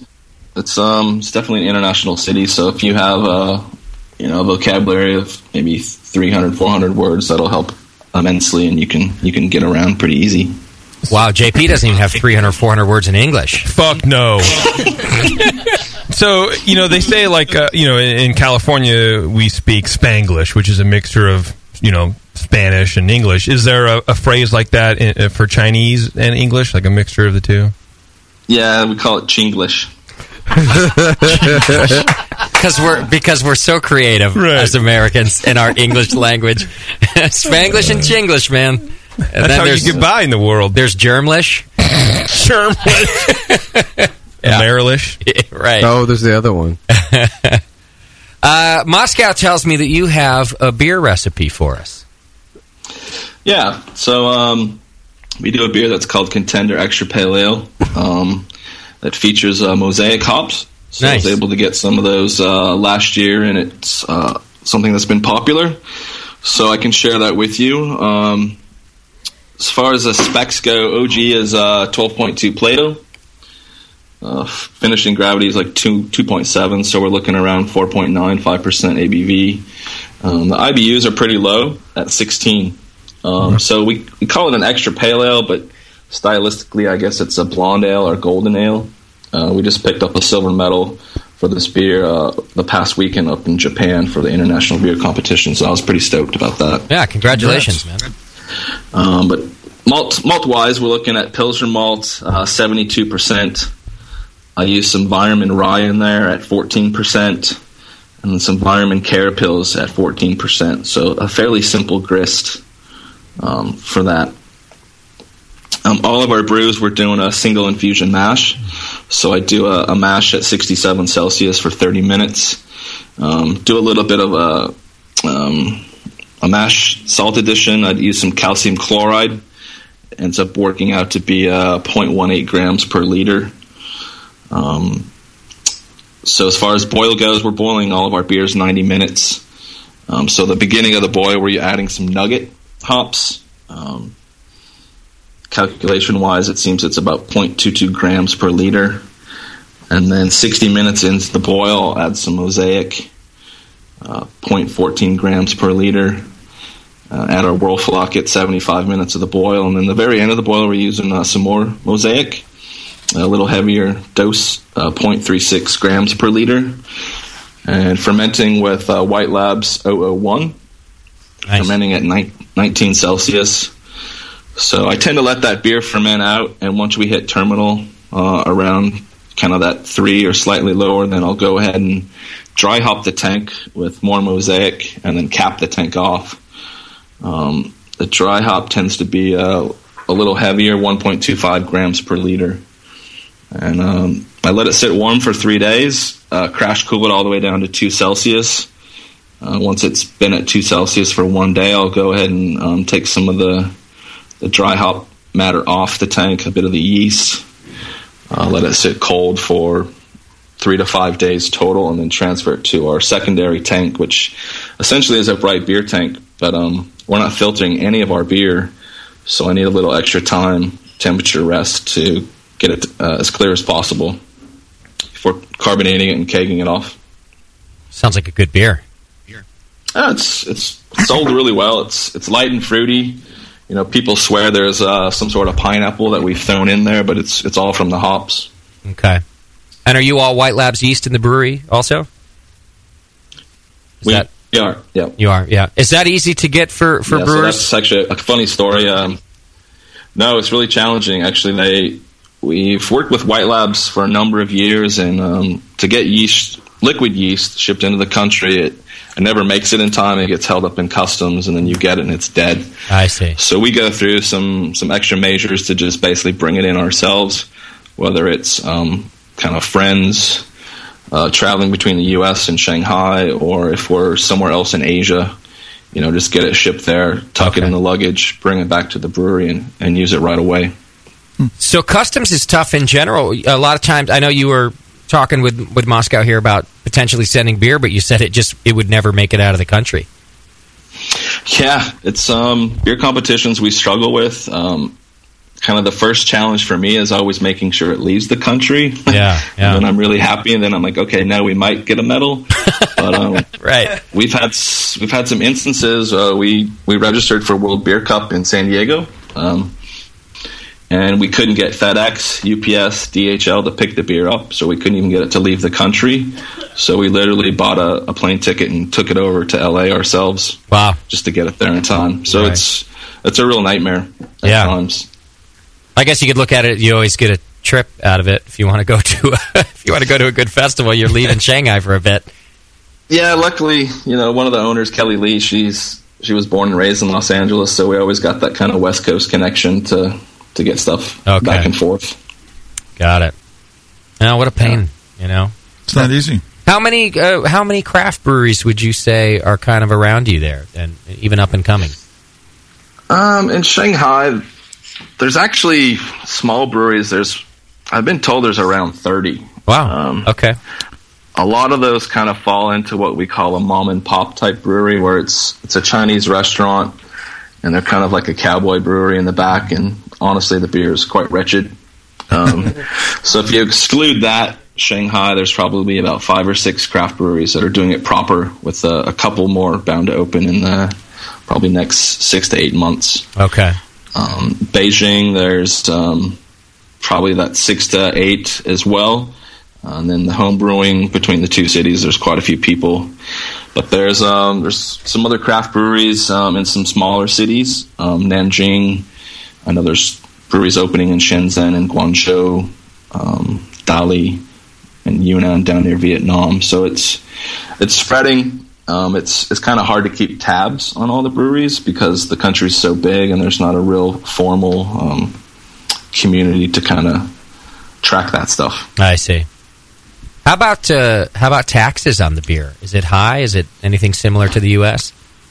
The taxes don't seem to be too bad. I mean, I can't give you an exact figure. I should know that, but I can't remember it offhand. But it's not too bad. Okay. I mean, the taxes for the stuff coming in, the imported goods, whether it's malts or hops, that tends to have an automatic 17% on it, and then sometimes there's some extra stuff in customs you have to deal with, but you're kind of landlocked at that point and have to do it. Got it. All right, I got a caller question for you. It's our dude Beaton husband from Coeur d'Alene. He's got another question for you. Beaton, what's happening, man? Doc's on the phone? Hey, what's up, man? Hey, I got a question for Michael here. Go ahead. I'm living in Coeur d'Alene right now, and I've lived here for years and years. Sorry, I got a cold right now. You're gonna have to bear with me. But Coeur d'Alene Brewing Company used to be fantastic, and I thought you guys had some great beers. But it seemed like as time went on, the beer started tasting really shitty. The bottles, the taps, everything. Michael left, and I was wondering what the real story was behind that. If there was you guys had some sanitation issues going on, or if you guys had some bad lines, or what went on there. I mean, that's kind of hard for me to say. I mean, I felt like while I was there, which was 10 years ago, the beer quality was pretty good. I came into an existing brewery and tried to make some changes that honestly weren't always welcomed, which was a little discouraging. But after that, I think they had some change of staff, and I'm not really quite sure. I know they've been closed for 2 years, but I think they still kind of produce some of their beer through a newer brewery in Spokane, if I'm not mistaken. Okay. No, down in Moscow, Idaho. They moved to Moscow. They're still Coeur d'Alene Brewing Company, but they're in Moscow. I never understood that either. Yeah, I don't know. I kind of forgot that they had that location in Moscow, and I wasn't aware it was still running, to tell you the truth.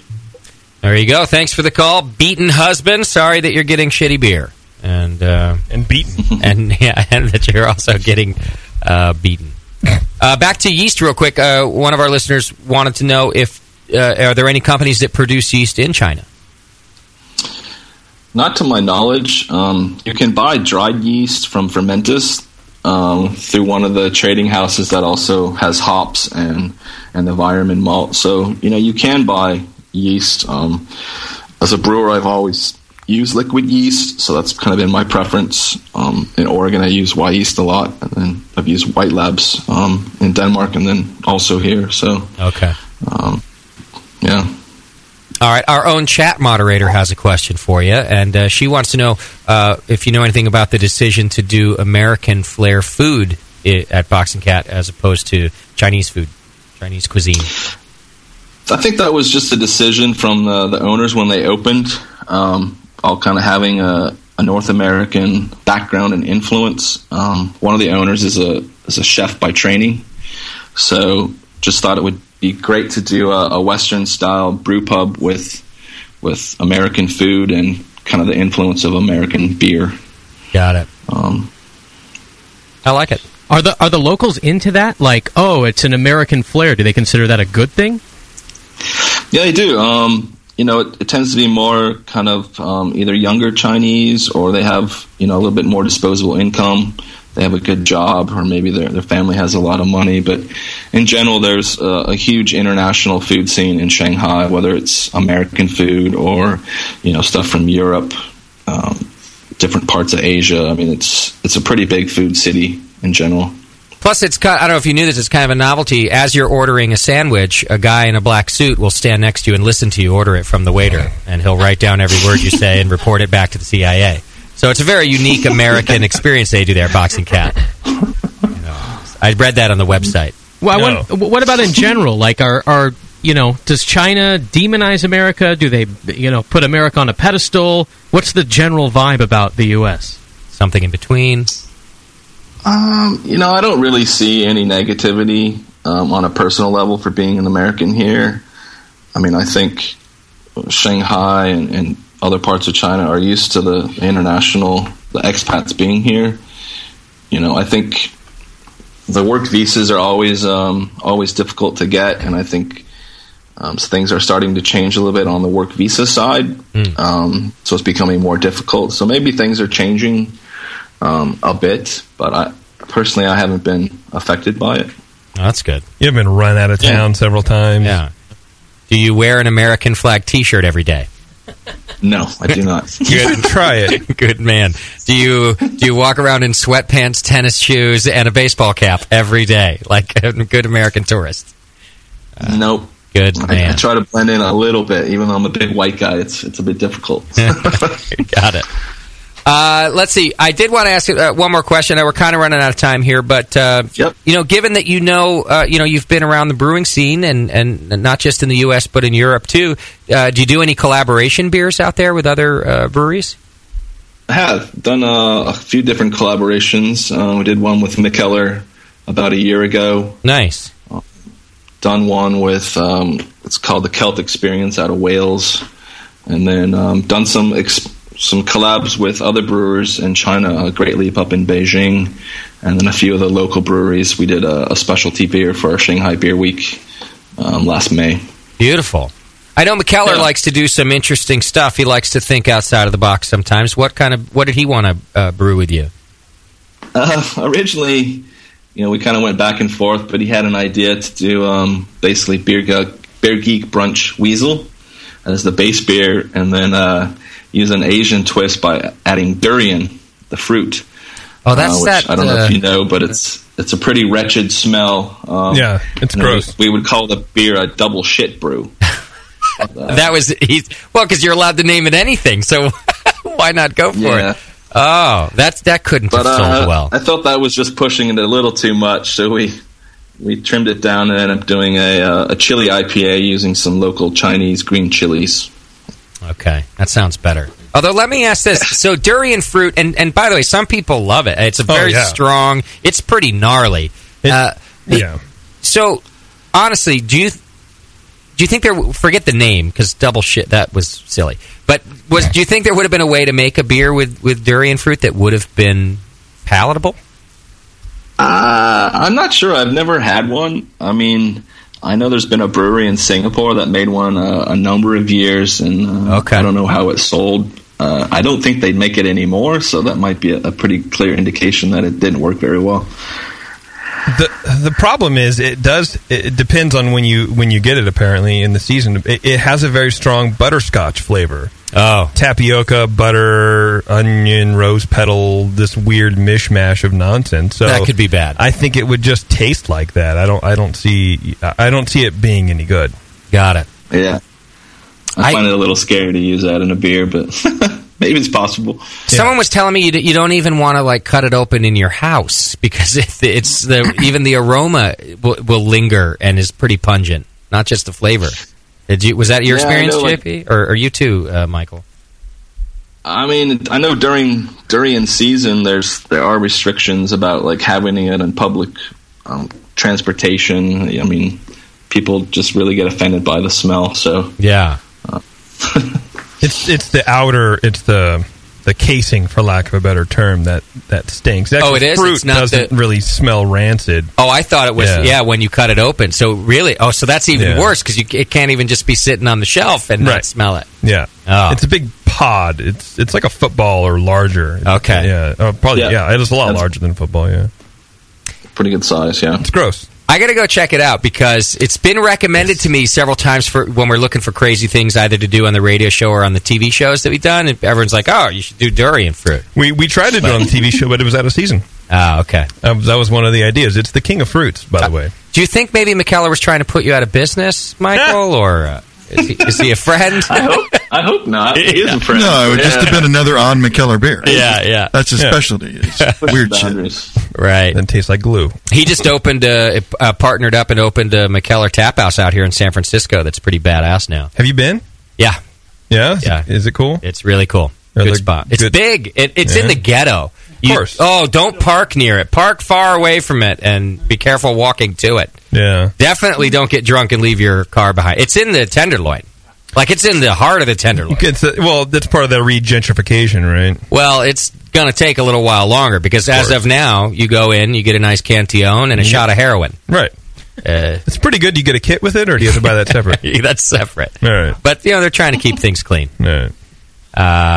Don't share needles, kids. All right, you can go to boxingcatbrewery.com, and I would imagine, for the most part, the website's up, and we're allowed to look at it.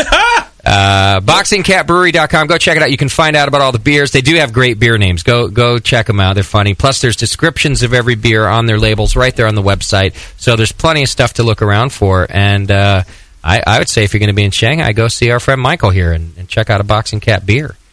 Yeah, definitely. Love to have people stop by, share beer.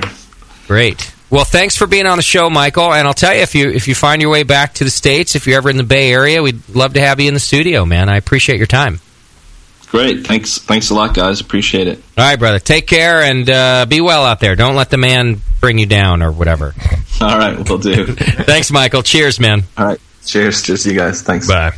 There you go. Michael from Boxing Cat Brewery in Shanghai, China. And I like his lifestyle, man. He's just traveling around. Just making beer, dude, wherever you can. Yeah. That's pretty cool. That's a good gig, I think, especially for a traveling job. You just plug me into a new brewery, I'll make more beer. It's a good deal. I like it. I wonder what it'd be like to live in Shanghai or a giant foreign city, especially one with a lot of restrictions in a country like China. Well, first of all, you don't like Asian people, so... Mm-mm. Absolutely not true. I love Asian people. I just don't like driving Susie near doesn't them. count. I just don't like driving next to them. Yeah. Yeah, I wonder about that too, actually, because I do really enjoy traveling, but Shanghai to me seems like one of the real kind of busy, highly populated cities that might rub me the wrong way. Yeah, you just picture everyone walking shoulder to shoulder wearing surgical masks and riding mopeds. Yeah, and I'm the retard that's 2 feet above all of them. In your case, 3 feet above all of them. JP. Yeah, trying to blend in. Yeah, I was like, don't look at me. You're like that. Follow that bird where Big Bird ran away to China. Yeah, yes, it is just like that. Yeah, but he was in a sea of yellow. No, I shouldn't say. It was a strong reference. All right, let's take a break because I have to pee. When we come back, we've got what do we have? A Brewcaster Challenge update. Oh, yeah. Also, Jax from Lost Coast came and hang out in the studio with us today. So we'll find out what's happening with Lost Coast when we get back to. And we'll be back in just a few minutes. Hang in there. It's the session. Oh, plus, later on, we're playing What's in My Mouth. Oh. It's adapted from the old game What's in Schumann's Mouth. But now it's just What's in My Mouth. We'll be back. It's the session. You're listening to the Brewcasters on the Brewing Network.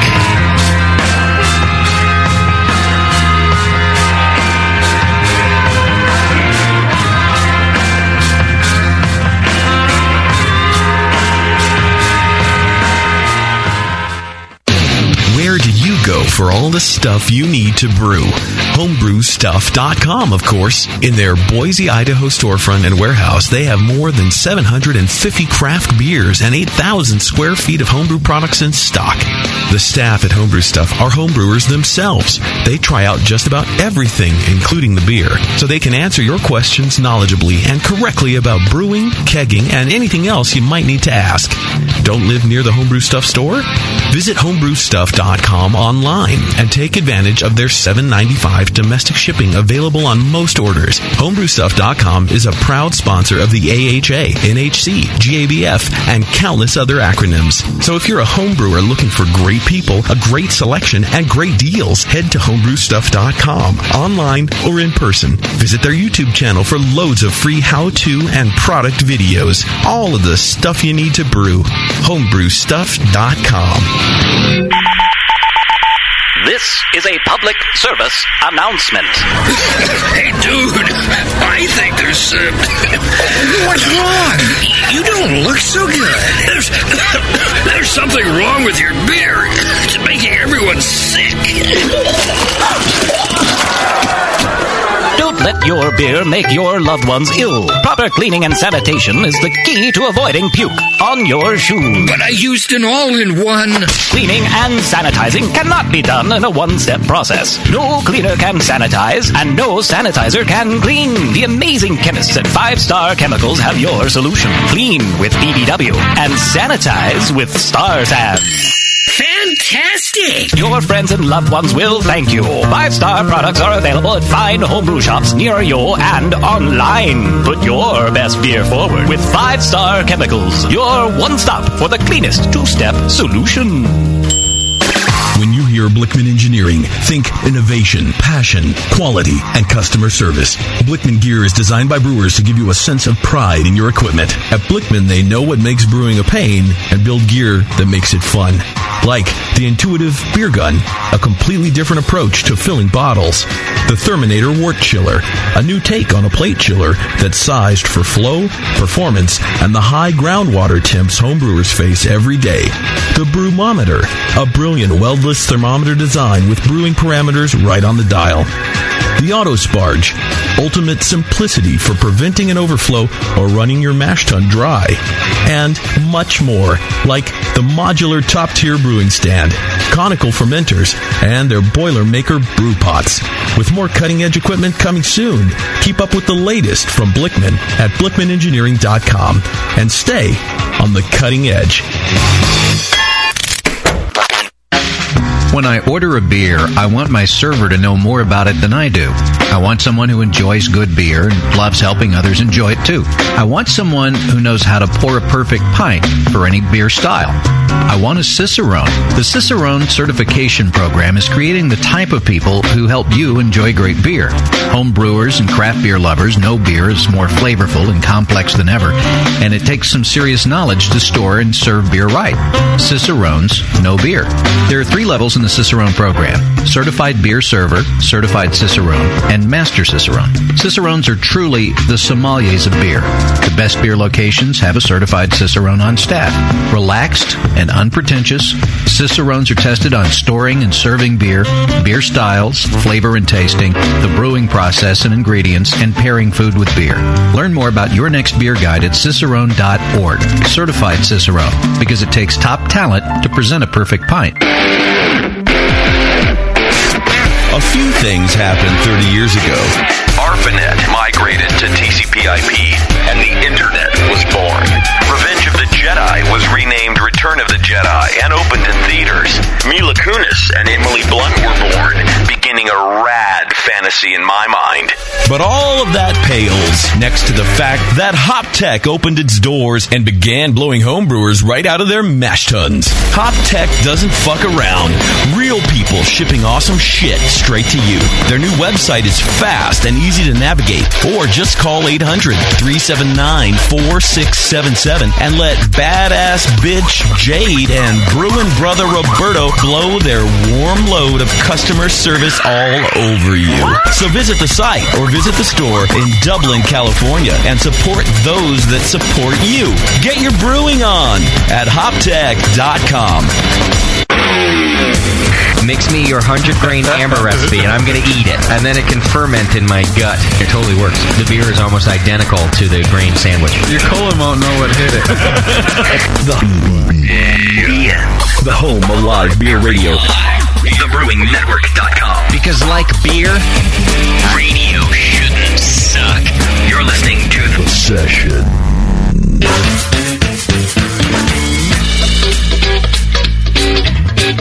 888-401-BEER. This is The Session.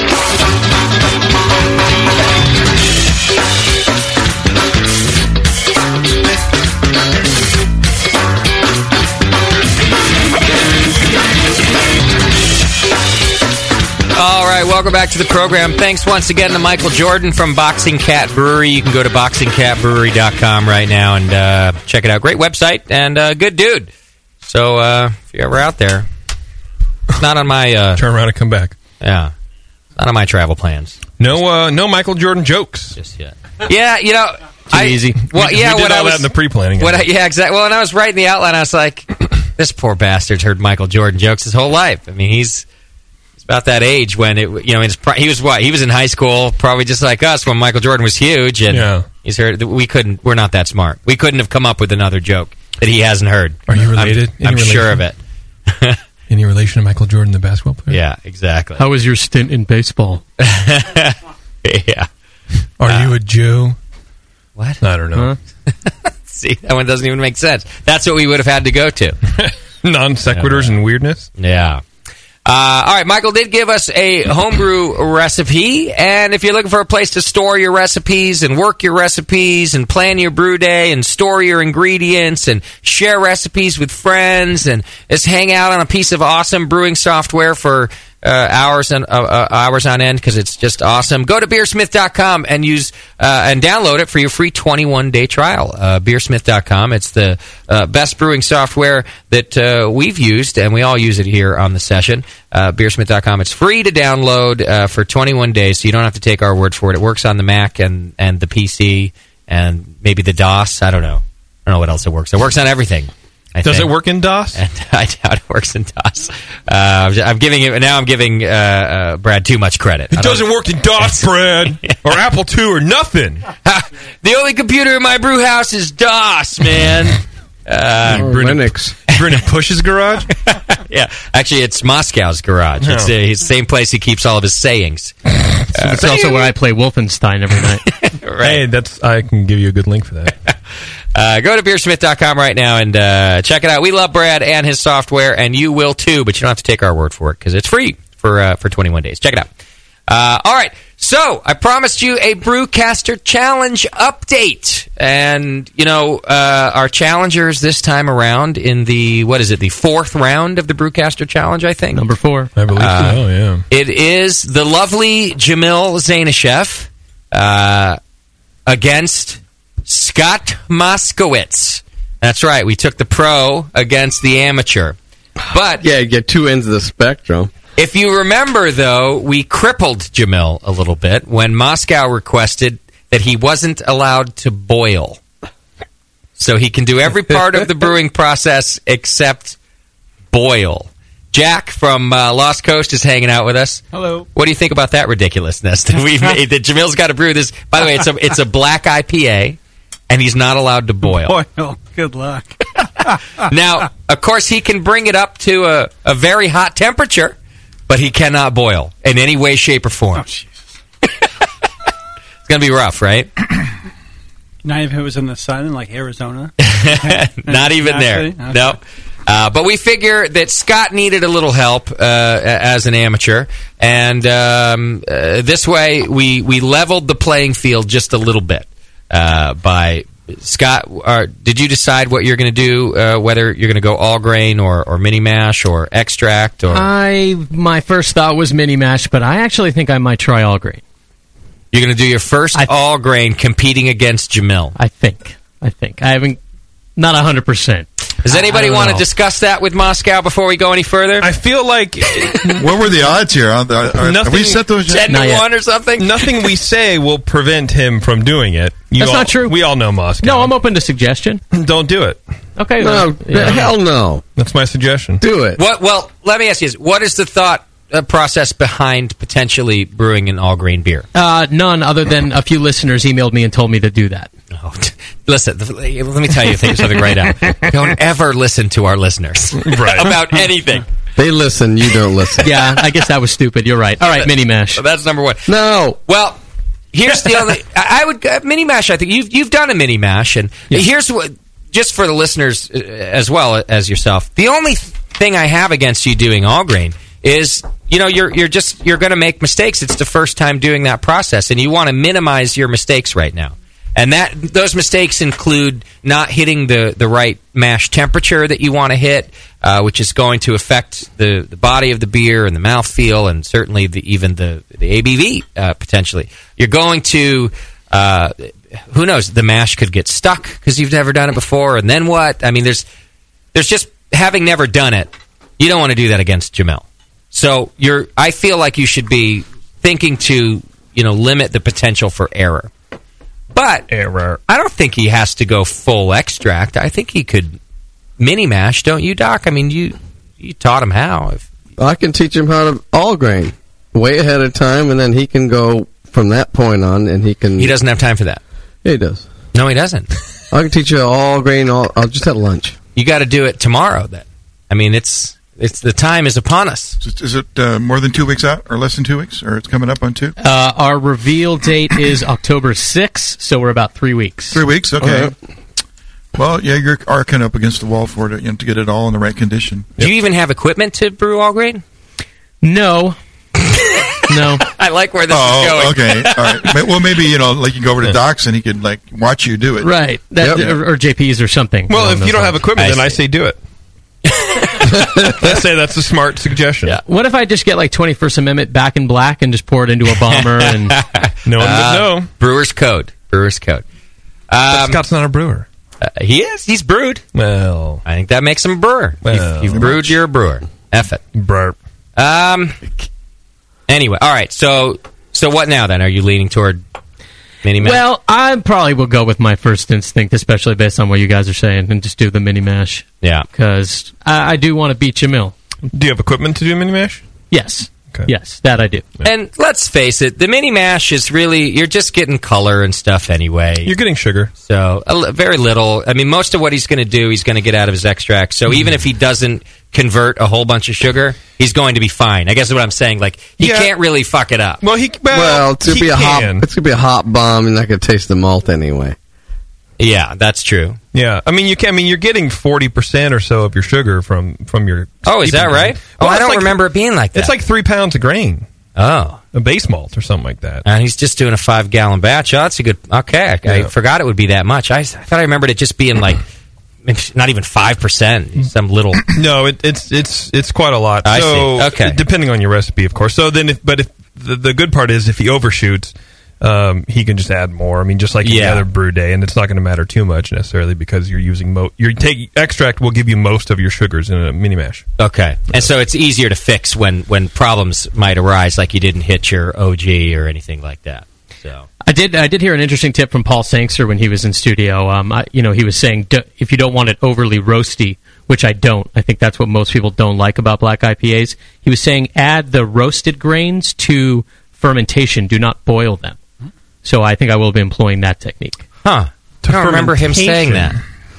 Does that sound right to you guys? I've never heard of that. Grains to fermentation? Or maybe to secondary? Or he said don't boil them. That I remember. I have to email him for You could add them in flame out. Yeah, you can put it in flame out. Or you can top mash with them. Or you can make the tea outside of that. Yeah, I usually top mash. But if you want to do it at flame out, grind it up in the coffee grinder. Yep. And then put it right at flame out. What would if he said, I'm trying to get to the bottom of this, though. If he said during fermentation, maybe he meant do a tea. And then you could add that tea. I can see That's tea. what he said. Yeah, that is what he said. Okay. So you're not putting the grain itself into don't dump any grain into Yeah, your... sorry. So could you explain to me and everyone else what that means exactly? Because I'm planning on doing it. Well, it's the same as you would be doing essentially with your mini mash, where you're just taking hot water, 170 degrees, and you're going to put these grains into a mesh bag and soak them in it for 30 minutes. Sort of like Jamil's going to do. You're soaking in it. And then your water's going to turn black and have a little bit of flavor to it, and then you pour sort of like Obama. And then you pour that into the fermented beer, I guess. And that'll just give me flavor without bitterness? It'll give you a little bit of roast, and more than anything, it's going to give you color. Yeah. Color, not roast. And you can sort of dial it in. I don't know that I like this method very much, but... You can add cinnamon after all that if you want it to be longer. Well, I just go to the cinnamon. Yep. It's a really dark extract. Comes in little kind of containers. 4-ounce bottle. Wait. Oh, so it's literally already done. He just dumps this tube of cinnamon. Essentially, it's slow roast, yeah. Yep. And this is instead of the tea? Yeah. Okay. I wouldn't even bother with it. And you can do it during primary, too. You just stick it in there. Because the problem I have with the tea, too, is that hopefully you've hit all your numbers and your gravity's kind of where you want it to be, and then you're adding water to the beer afterward. I mean, no matter how you look at it, if you're doing a tea, you're adding water. And if let's say, I mean, you might have to add a lot of water to get it black. I don't know. I've never done it. Well, for as much as probably for that size batch, 5-gallon, 6-gallon batch, it can't be more than 4 ounces of roast of dehydrated carafa. I assume that's what you'd be using. So that can't require more than like a pint or a pint and a half of water. All right, that's enough. To make a tea. Yeah, you wouldn't even notice it. Well, but it would be like ink when you add it in there, so it's going to definitely make the beer dark. And like I said, if it's not dark enough, you can always add the cinnamon later on. What about potential for infection if you're like adding water? You've already you've boiled it in a container and you put the lid on and you let it chill, right? You can put it in like a kitchen pot Then soak it, put in some water in the sink and let it chill down, and just pour it in your fermenter. Yeah. It's sterile. There you go. A lot of options on your plate now. Too many. I'm worried about you all of a sudden. I thought you were going to do fine, but now after this update, I'm worried. What about hops? What are you thinking there? Yeah, put some in. Yeah, definitely going to use some. Yeah, I'm thinking Apollo, Simcoe, and Summit.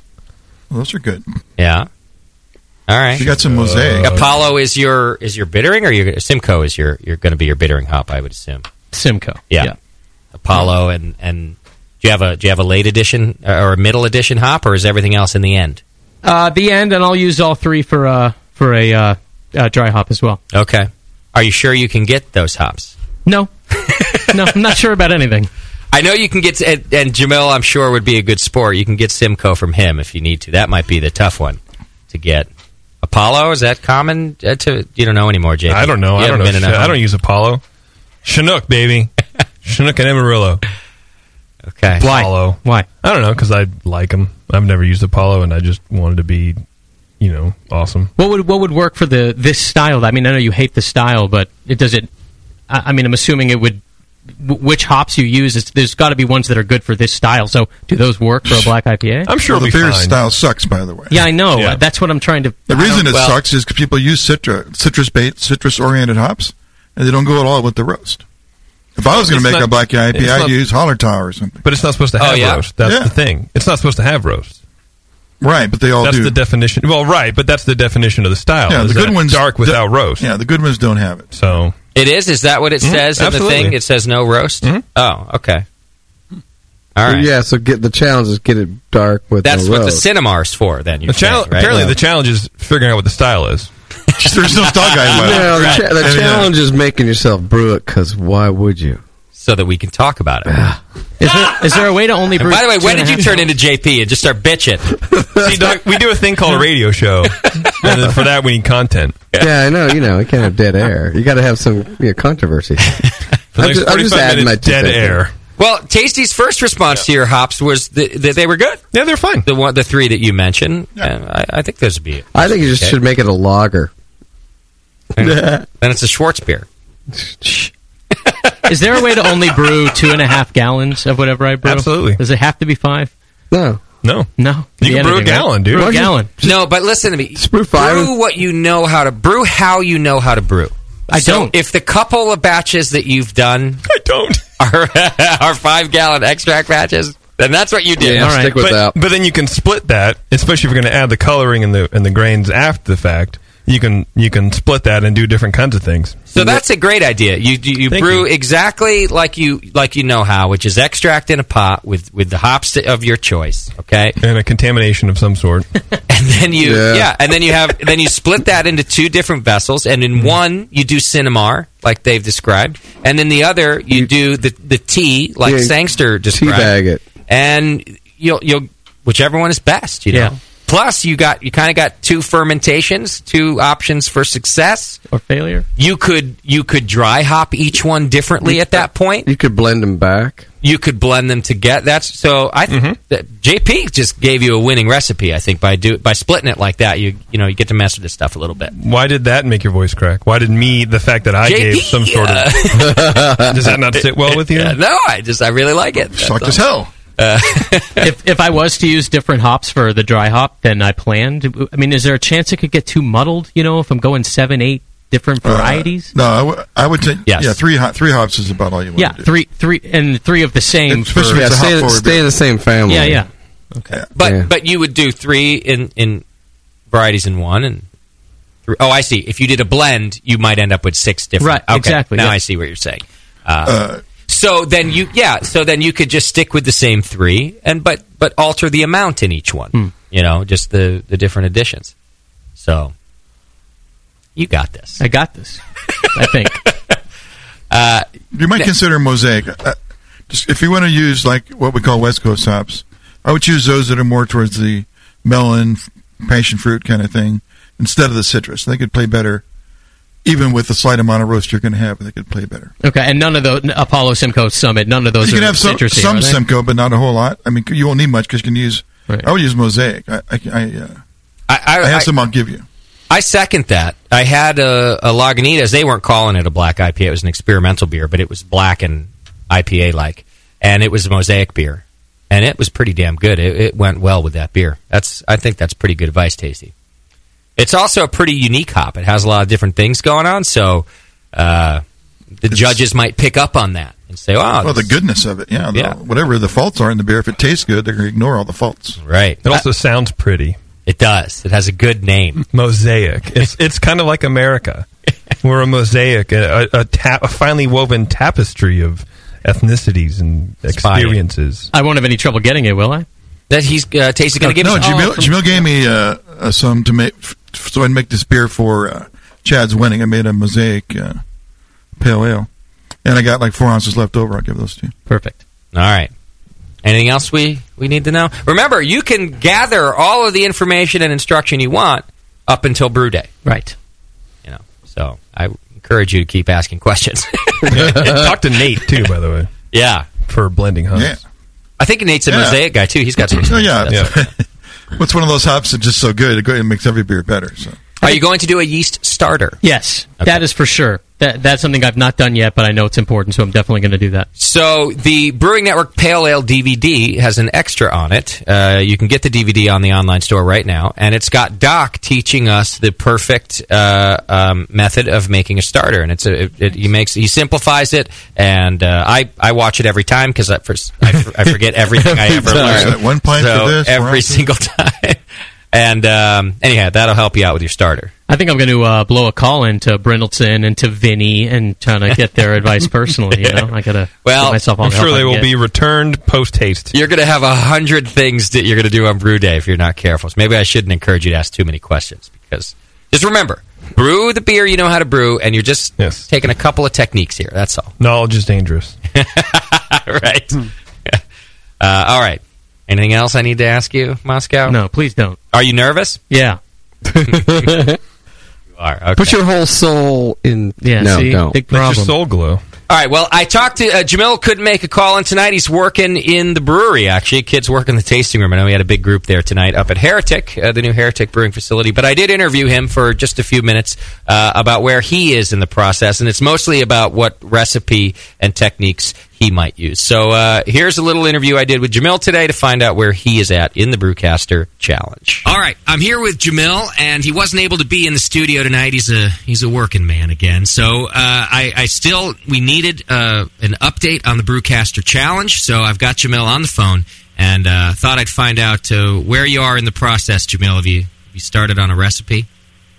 I've been thinking about things like, yeast and what kind of hops I'm going to use and things like that. My yeast choices, I think, I was leaning towards just doing a Cal Ale yeast, keeping it, plain and simple. But I might split my wort into two and try doing an English ale, like a WLP-002 in half of it and see which one I like better. Nice. It can add a little more... a little more residual sweetness, a little more, maltiness.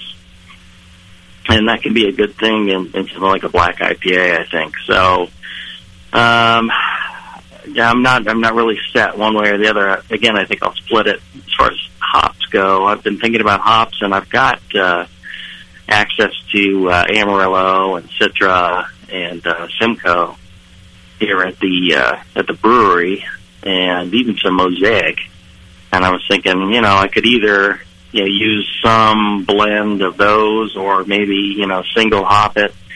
But either way, I'm going to dry hop it. No matter what, I'm going to dry hop it, I think. Okay. And how are you going to get that, the black color of the IPA? There's different malts to choose for that, right? Right. And I'm a lot of people making black IPAs nowadays, they're using chocolate malts and roasted malts and getting some roasty malt character in there, and they turn out more like a hoppy stout or a hoppy porter than they do. I think, the spirit of the black IPA, I would think, is, still like an IPA, but it's got a blackened color. And so I was thinking of using, Brees makes a product called Black Prince, and it's somewhat different than the Carafa special that Wireman makes. In that the Black Prince is a huskless variety of wheat, I believe, and they use that as the source. And we've tried it in some of our beers, and I like it. I think it'll give it the right character. So I'm going to go with the Black Prince for the color, probably. And I might do a bit of crystal malt in there. I think a little bit of malt sweetness in the black IPA might be a good thing. I don't want it too dry, too sharp. I think, maybe a richer, fuller version is the way to go. Okay. Anything that you're worried about with your no-boil challenge? The biggest thing is, I think, the BJCP. One of the questions on the BJCP exam is, why, list the 5 reasons that you boil. It's so, the boil is so important that, there's a lot of reasons why you do it.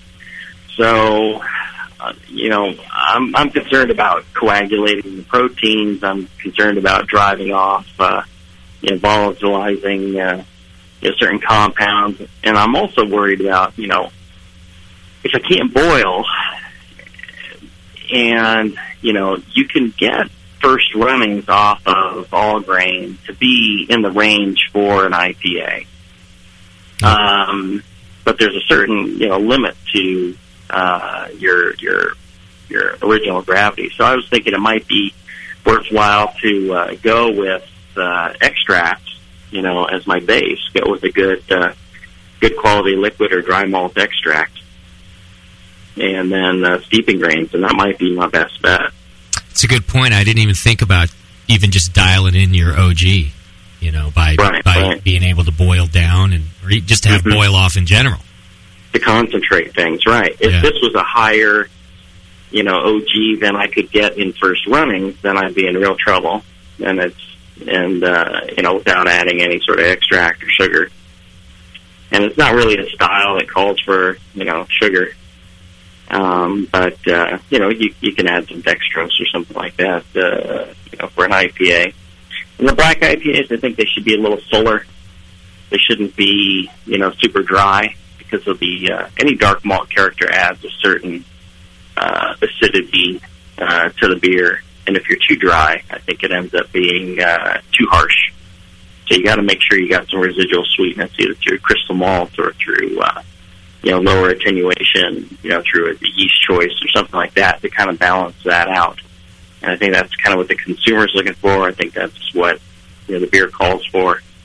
And so not having done a lot of this black IPA stuff, I think, that in and of itself is a real challenge for me. I've done all the beer styles and a lot of styles that don't exist. But black IPA is probably the one style you could have picked that I really have not had a lot of experience in. Perfect. Yeah. Well, I think the challenge is, quite apt on a lot of levels. Okay, good. Well, it does. I'm not surprised though that it does sound like you're wrapping your head around some ideas to make it work. So, as always, that's the point of the Brewcaster Challenge, is for us to get some out of the box information. Mm-hmm. And I think the reason I liked the Brewcaster Challenge when you first announced it was I think people can learn a lot from it, and I'm learning from this experience as well. I think you picked things that are making me think versus, if it was just some regular old challenge brewing some style, it would be like nothing. Right. But this has actually thrown me for quite a challenge. Beautiful. All right, Jay-Z. Well, we're hearing from Moscow on the show about his today as well, and I wish you luck, my friend. All right. All right, brother. Soul is Ginger, good luck. Will do. Cheers. Yeah, cheers. There you go. That's Jay-Z's update. He sounds a lot more sure of things. Why do I feel like he didn't mean it when he said good luck? It was probably the soulless ginger preface. It could have been that. The addition. Okay. Did we bet? We bet on everybody already, right? No, we haven't even set the line yet. It's probably time to do that after today's interviews. Although I don't think you helped yourself very much, Moscow. Well, you sure you don't want to wait for the 29 show? We got one more show before the reveal. Okay. We'll do one more update show then? Yeah. All right. Yeah, because right now, betting on Moscow, if he wins, is going to give you a lot of points, I think, the way the spread's looking at this moment. Yeah. After today's update. But you will have brewed the beer. Jay-Z will have brewed the beer, so we'll find out how it went. Exactly. I'm ready to bet right now. Okay. I'm ready to bet. Well, throw it out. If you were to bet, if it were final and it's not, what would it be? I would bet on Scott because I need the points. For the points. Yeah, absolutely. But not because. So it's a Hail Mary. It's a Hail Mary, but also, I don't know. What if they both suck? Do we have to vote?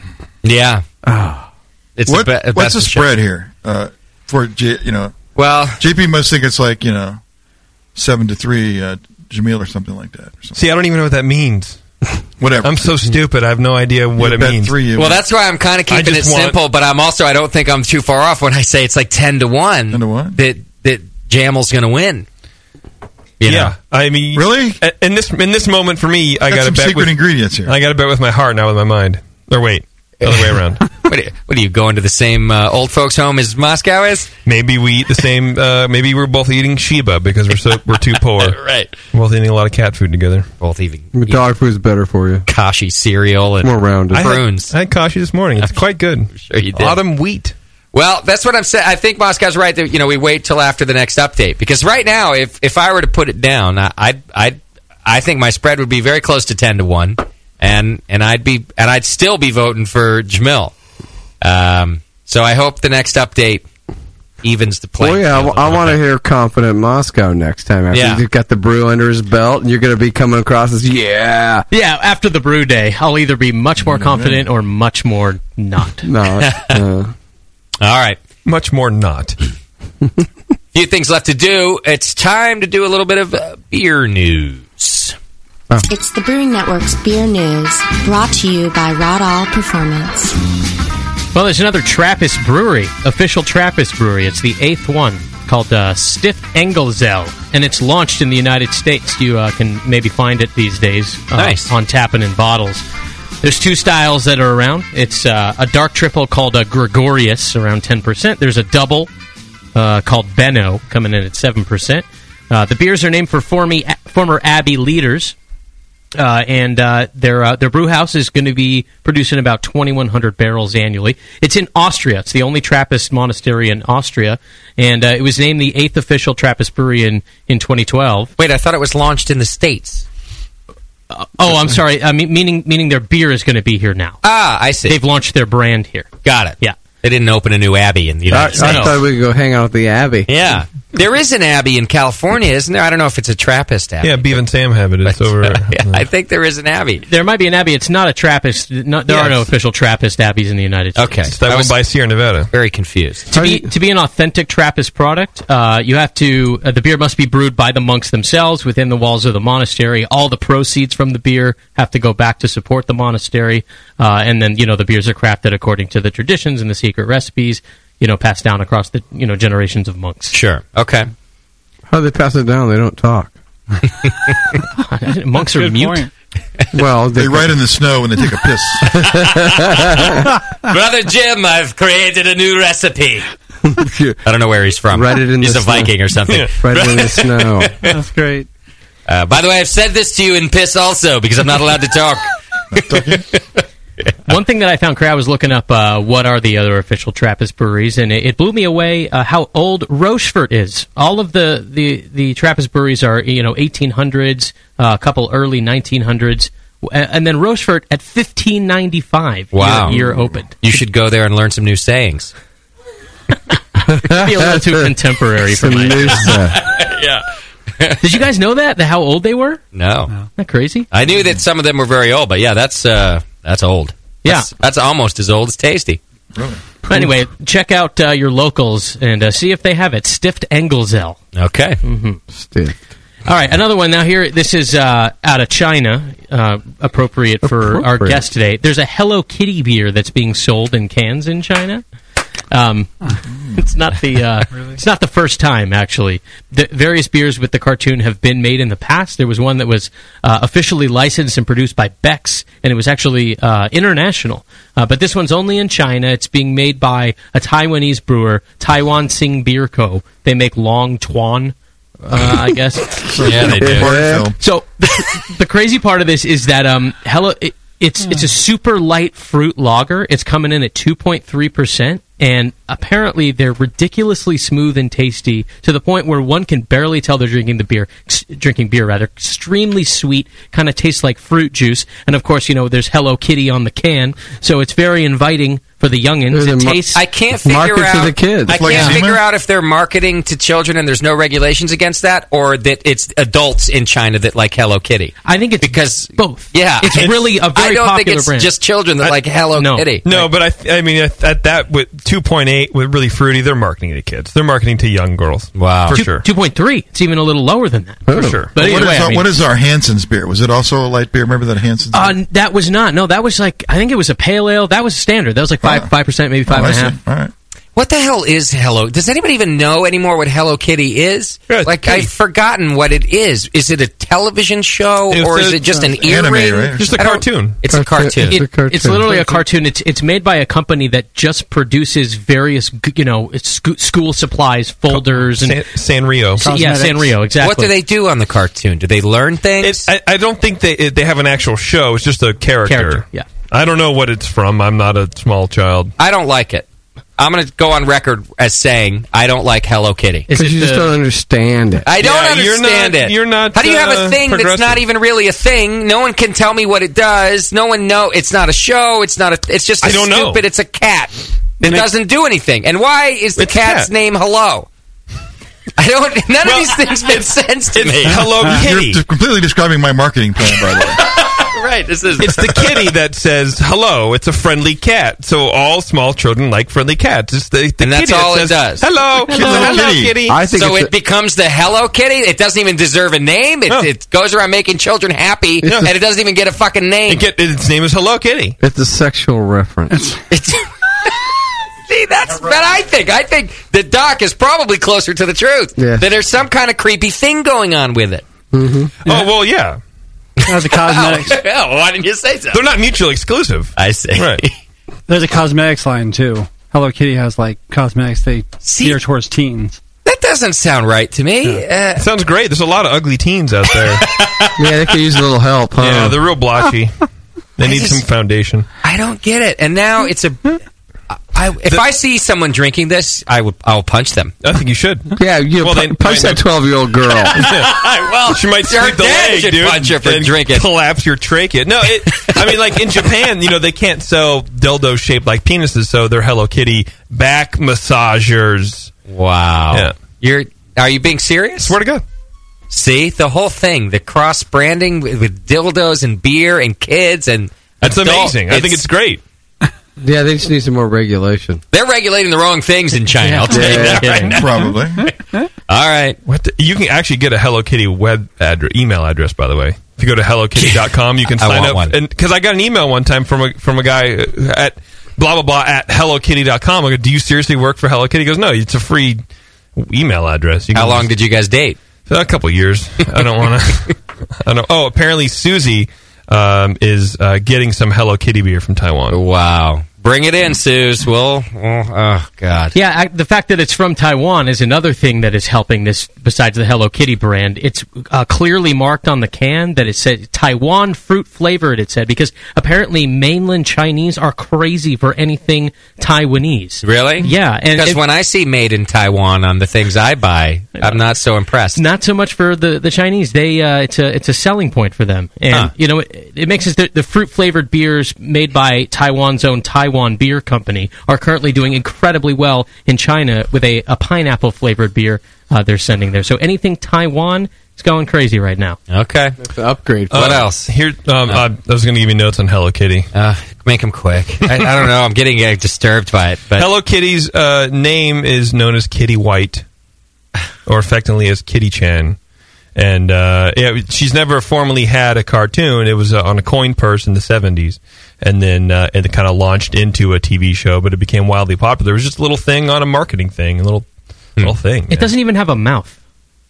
It's just a red bow and that no bothers mouth. me. It's a cat. Oh, formerly in Cats have mouths. Formerly in Not Japanese, cartoon cats. Formerly in Japanese, Hello Kitty refers to the group of related characters. The main character is known as Kitty White. Do any of them talk? I don't know. I don't like things that don't talk. It creeps me out that there's a thing that's popular, but no one's ever heard it say anything. And I feel like you don't. That's why the messages are so convoluted, because you don't know where it's coming from. Several Hello Kitty TV series have been produced. Hello Kitty is also the main character at the 2 Japanese Sanrio theme parks, Harmony Land and the indoor Sanrio Puro Land. Maybe I just have a crush on Hello Kitty. Maybe that's the problem. Well, I hate it. to be honest, like, she's as wide as she is tall, so I'm not really into her. Okay. All right, what else is in the news? Well, I debated whether or not to even report it, but I'm going to. Another logo branding dispute in the news, and this one is particularly crazy, which is why I'm bringing it to your attention. The Japanese company that invented Godzilla. What is this, the Asia show?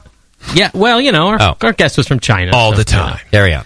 The Japanese company that invented Godzilla has filed a lawsuit against New Orleans Lager and Ale Brewing Company, affectionately known as NOLA, over their beer Mega Hopzilla. So the company it's called Toho Company. They're a film company. This company does something, Jay, you'll be happy to hear. They created Godzilla in 1954, and then Mega Godzilla, which was Godzilla's mechanical evil twin. I liked Mecha Godzilla. Yeah, that one's from the mid-'70s, that character. They claim that the beer's name violates their copyrights for Mecha Godzilla. Oh, yeah, it does. The lawsuit claims that the brewery did not get permission from Toho to use the name, and then when Toho demanded they halt the usage, the brewery refused. So here's a quote from Toho's attorney. It was Toho's preference to resolve this matter without a lawsuit, but unfortunately, the defendant's cavalier and intentional disregard for Toho's intellectual property have made legal action necessary. The brewing company claims that they have yet to be served a lawsuit and that they cannot comment, other than this one quote from their president, which is, "We filed for the trademark immediately after we put it into use, and we're waiting for the results from the U.S. Patent and Trademark Office. Not sure why they filed this before that ruling."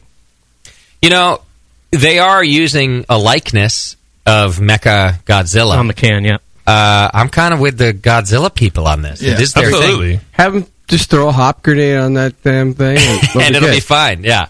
By the way, does anybody else remember the Creature double feature?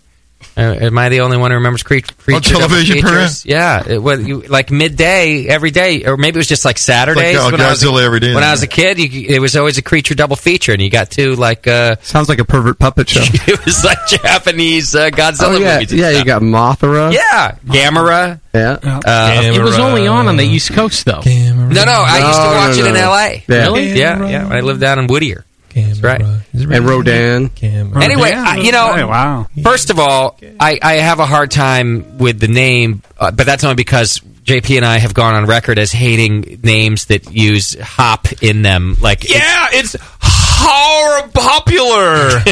It's so popular to use hop puns. But whatever, fine. They kind of came up with a semi-clever name with Mecha Hopzilla. But then to go and I'm looking at the can, and it's Mecha Godzilla's likeness on the can. Exactly right. I mean, I think that's a trademark violation. Yeah, they're douchey. Clearly.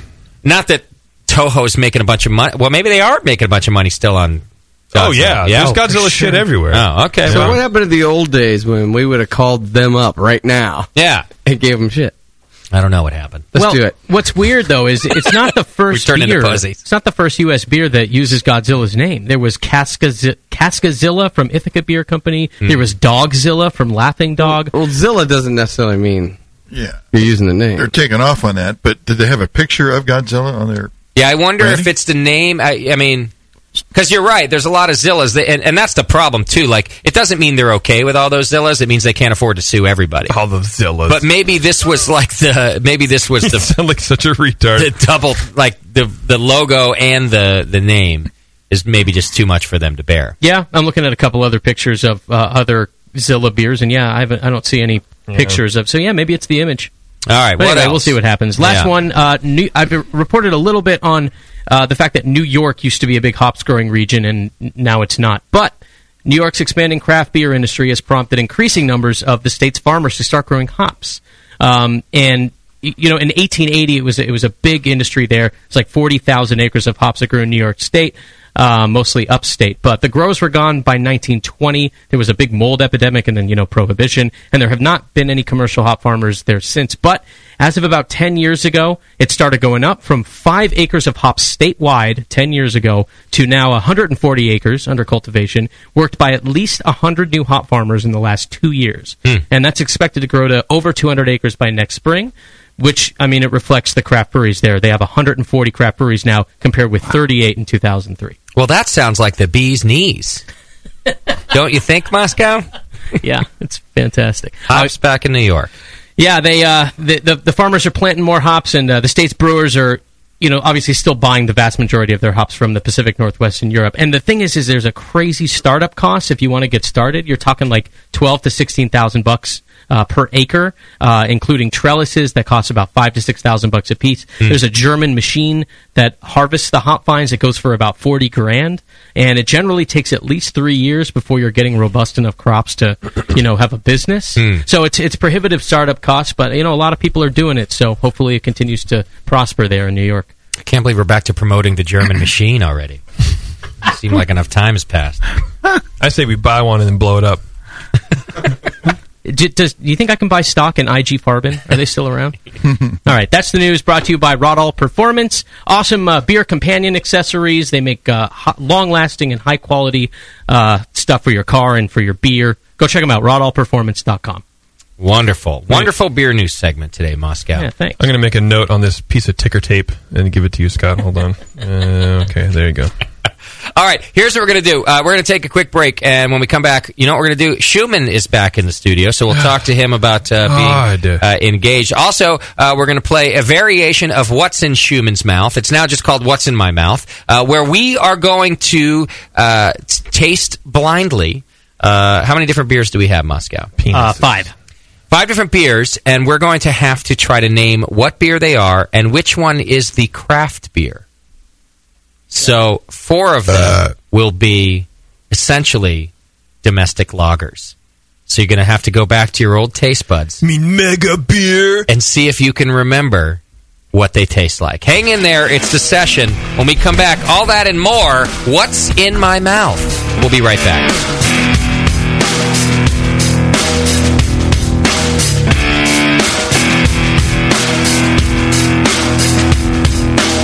You're listening to the Brewcasters. The Brewcasters on the Brewing Network.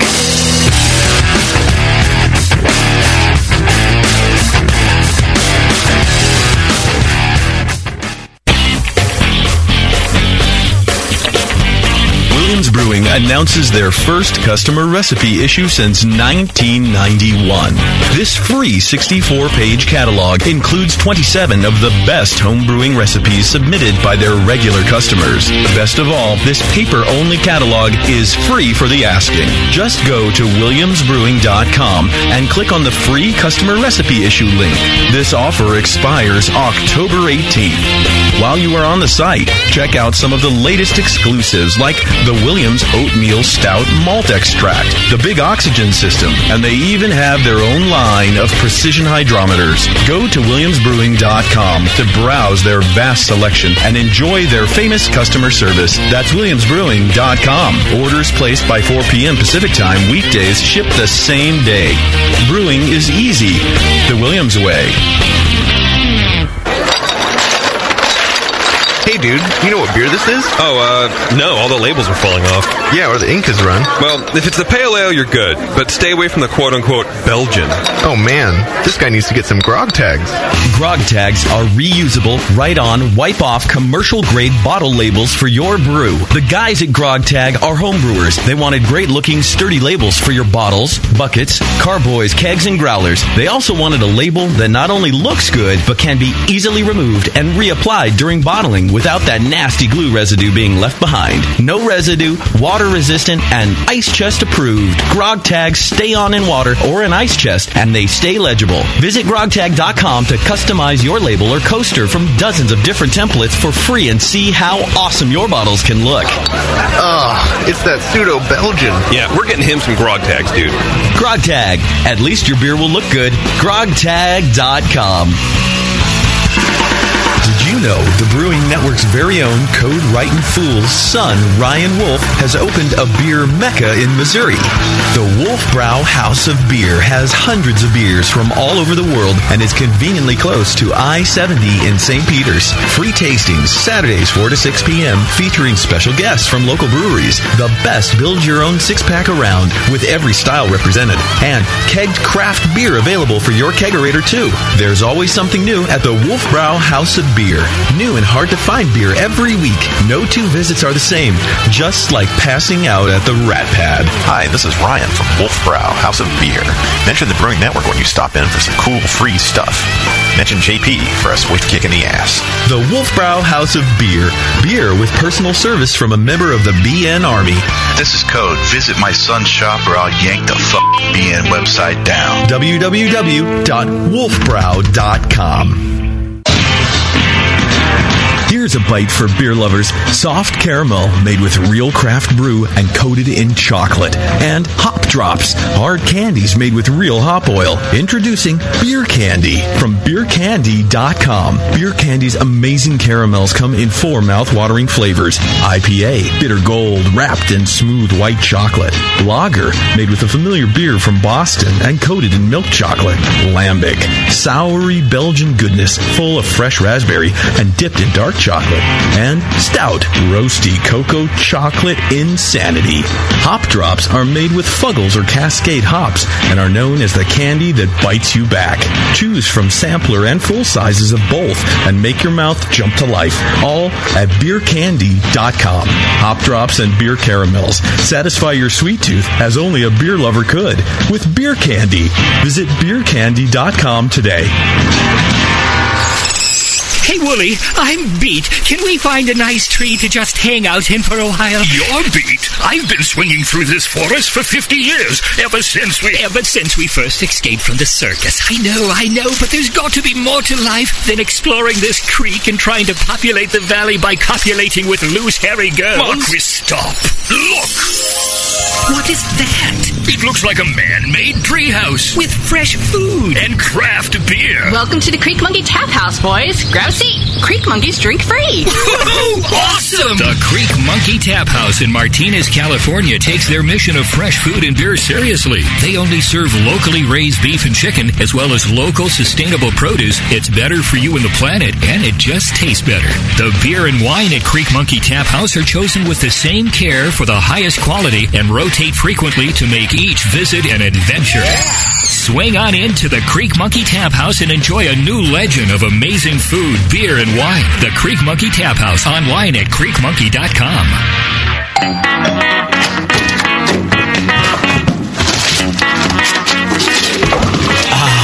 What'd you get? More brewing ingredients? Yep. You know what I love about Brewmaster's Warehouse? The $6.99 shipping. Well, yeah, but... the in-store classes for beginning brewers. Yeah, that's cool, but... the Brew Builder. Creating and saving your recipes online is awesome! No, yes, but... The cheese-making supplies. No. The wine-making supplies. The distilling equipment and liquor flavorings. All that stuff is awesome, yes, but what I really love is that the guy who runs it is totally hot. And that Brew Builder software is awesome. Oh, yeah. Brewmaster's Warehouse brings you flat rate shipping on great equipment and ingredients to make beer, wine, cheese, and spirits at brewmasterswarehouse.com. And if you're in Georgia, stop by Brewmaster's Warehouse Monday through Saturday from 10 to 6. Visit brewmasterswarehouse.com today because it's totally hot. Oh, yeah. Wait till you can pour it out of your own kegerator. I mean, your friends will look at you with awe. And it's just hot. It is? It's so super hot. The home of live beer radio. TheBrewingNetwork.com. Because like beer, radio shouldn't suck. You're listening to The Session. You're listening to the Brewing Network. Because like beer, radio shouldn't suck.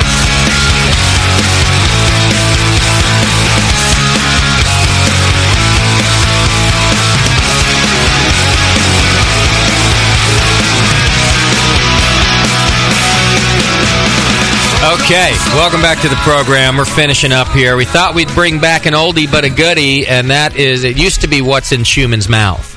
If you're from the old school BN days, you know, we literally used to shove random things in Schumann's mouth, and he would have to guess what they were. Sometimes that would be beer, but most often not. But we thought we'd adapt it a little bit. And it was not really always on the air. Right. I didn't know we were adapting it. I just wanted to see Schumann, so I booked the bit. Right. Well, now we're doing What's in My Mouth, and everybody here is going to tell us what's in their mouth. And here's what we've done. We just thought this would be a fun little palate challenge for us, especially, beer snobs and beer nerds who, like to poo-poo big American lager and different beers like that, and say they can tell craft beer every time, and et cetera, et cetera. So I've done this before. Back on Free FM, when I had our radio show on Free FM, I did this to a couple of prominent Bay Area craft brewers, and I will admit they failed miserably. So here's what we've got in front of each of us, and feel free to go ahead and taste and write down as I'm speaking, so we're not doing a bunch of tasting on the air. Doc's about to puke. For everybody. God. There are 5 beers in front of each of us. I can't do the 5th one. We can't really see the colors of them. They're in paper cups, actually. Very high class. Of the 5 beers, only one of them is a craft beer. But what we'd like each of you to do, and myself included in the studio here, is to write down which of these beers you think each one is. The cups are numbered, of course. Among them, there's Miller Genuine Draft. Okay. There is also...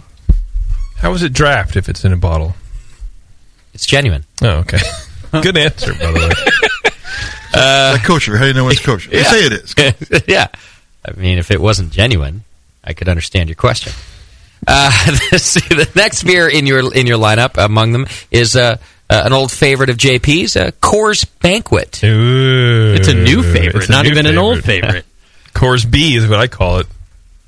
You're also going to find among those beers a little bit of Old English 800. Odie. A little OE. 8-ball. Odie. Odie. Everybody knows it. God, I remember cutting my teeth on this in the 6th grade. Well, they look good now. Explains a lot. Man. 6th grade? Oh, yeah. Oh, brother. Also among this fantastic lineup of American light lagers, you're going to find PBR. Yes, my boy. And to round out the bunch and see if we can pick out the craft brewed lager, I'm not going to even say that it's an American light lager, because it's not. But it is a craft brewed lager, and it is of the yellow persuasion, and it's about the closest that we could get. JP just spit beer out his nose. Is that bad, Chip? Oh, he's like about to puke. And I don't even want to go for second sips here. The craft beer among us is Oscar Blues Little Yellow Pills. Little Yellow Pills. You find that in the bright yellow can and on tap, and a pretty popular beer. In fact, I like it quite a bit, so I hope I can pick it out. Because I'll buy a Little Yellow Pills when I see it on tap. I was looking at Jack's card over here, and I thought he wrote Little Yellow Piss. Jack, of course, from Lost Coast Brewery, is hanging out with us tonight, just chilling, and we thought we'd put him to the challenge as well. Why not? He's already got his listed out. The only one who knows which beers are which is Moscow. I got it. Done. So, Done. All right, why don't you do this? Since at least two of you have your lists written down, Moscow is going to interview you, each of you, and get to the bottom of that in a sort of slow fashion so the rest of us can get through our beers, Moscow. So let's go ahead and start with JP and interrogate him on which ones he thinks they are. And I don't know, fuck it, why? As long as you don't have to be too long-winded, but go for it. Ooh, wait, hang on a second. Hang on. Let me rethink it. You thought you knew it? What's throwing me is the paper cups. Because you can't see color? No, I never see color to begin with. I'm pretty progressive. But it's just that the taste. They all have the underlying paper cup taste. Is that? Are you serious? Well, I don't think that's the cup. Yeah. Does anyone else get that? A paper taste? Is that a thing? No. Yeah, it is paper. It's oxidized beer. But are you getting it now? You don't know what you're getting. I'm not getting enough that it's hiding any flavor in the beer. I don't. All right, Chip. Let's start with you got 5 in your hand. So start with 5. I think 5 is Coors B, baby. Should I say whether he's right or not? No. Oh, no, I guess we should go through the rest of you first. Okay. Yeah. All right, and then what do you think number 4? I think 4 is Old English. I've never had it before. No. I've never had it. Oh, yeah. I'm pretty awesome that way. It's got a big burn. Yeah, it's very intense and very 8% unbalanced. Yeah, you wanted more bang for your buck because when you're trying to, get the bum to buy you a 6-pack. But they were tall cans, really, usually. We had the bottles. Yeah. The the 40. Yeah. The 40 bottles, yeah. What about number 3, Jip? I think that's PBR. All right. That's what I think. That's what I feel. Well, why? Let's start with, let's ask why. Why? Yeah, why? Why is that different than 5? Why'd you say 5 was Coors and 3's PBR? What are you using to tell Because PBR, to me, has a bit more of a popcorn flavor to it. And I think I get that out of PBR. I was confused. At first, I had 5 as PBR, but then I switched it after everything started tasting the same. All right, number 2. Number 2 I had is Little Yellow Pills. Because it seemed a little more hoppy to me. It had a little more hop bite and kind of a roundness in the hopness. And then, did you use process of elimination for 1, or had you guessed it beforehand? No, I'm sorry. I had guessed it beforehand. I had guessed it beforehand. Yeah, it's MGD. That's what I have. Yeah. All right. What do you think, Tasty Cakes? Number 5. I had that as PBR. Not sure why. Would you call it a blind guess, or did you have a reasoning?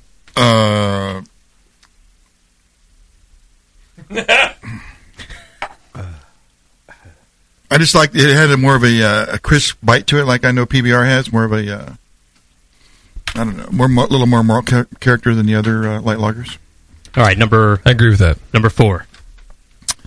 Number 4, I have the Old English, of course. That's because the alcohol burn. And it tastes like shit, which.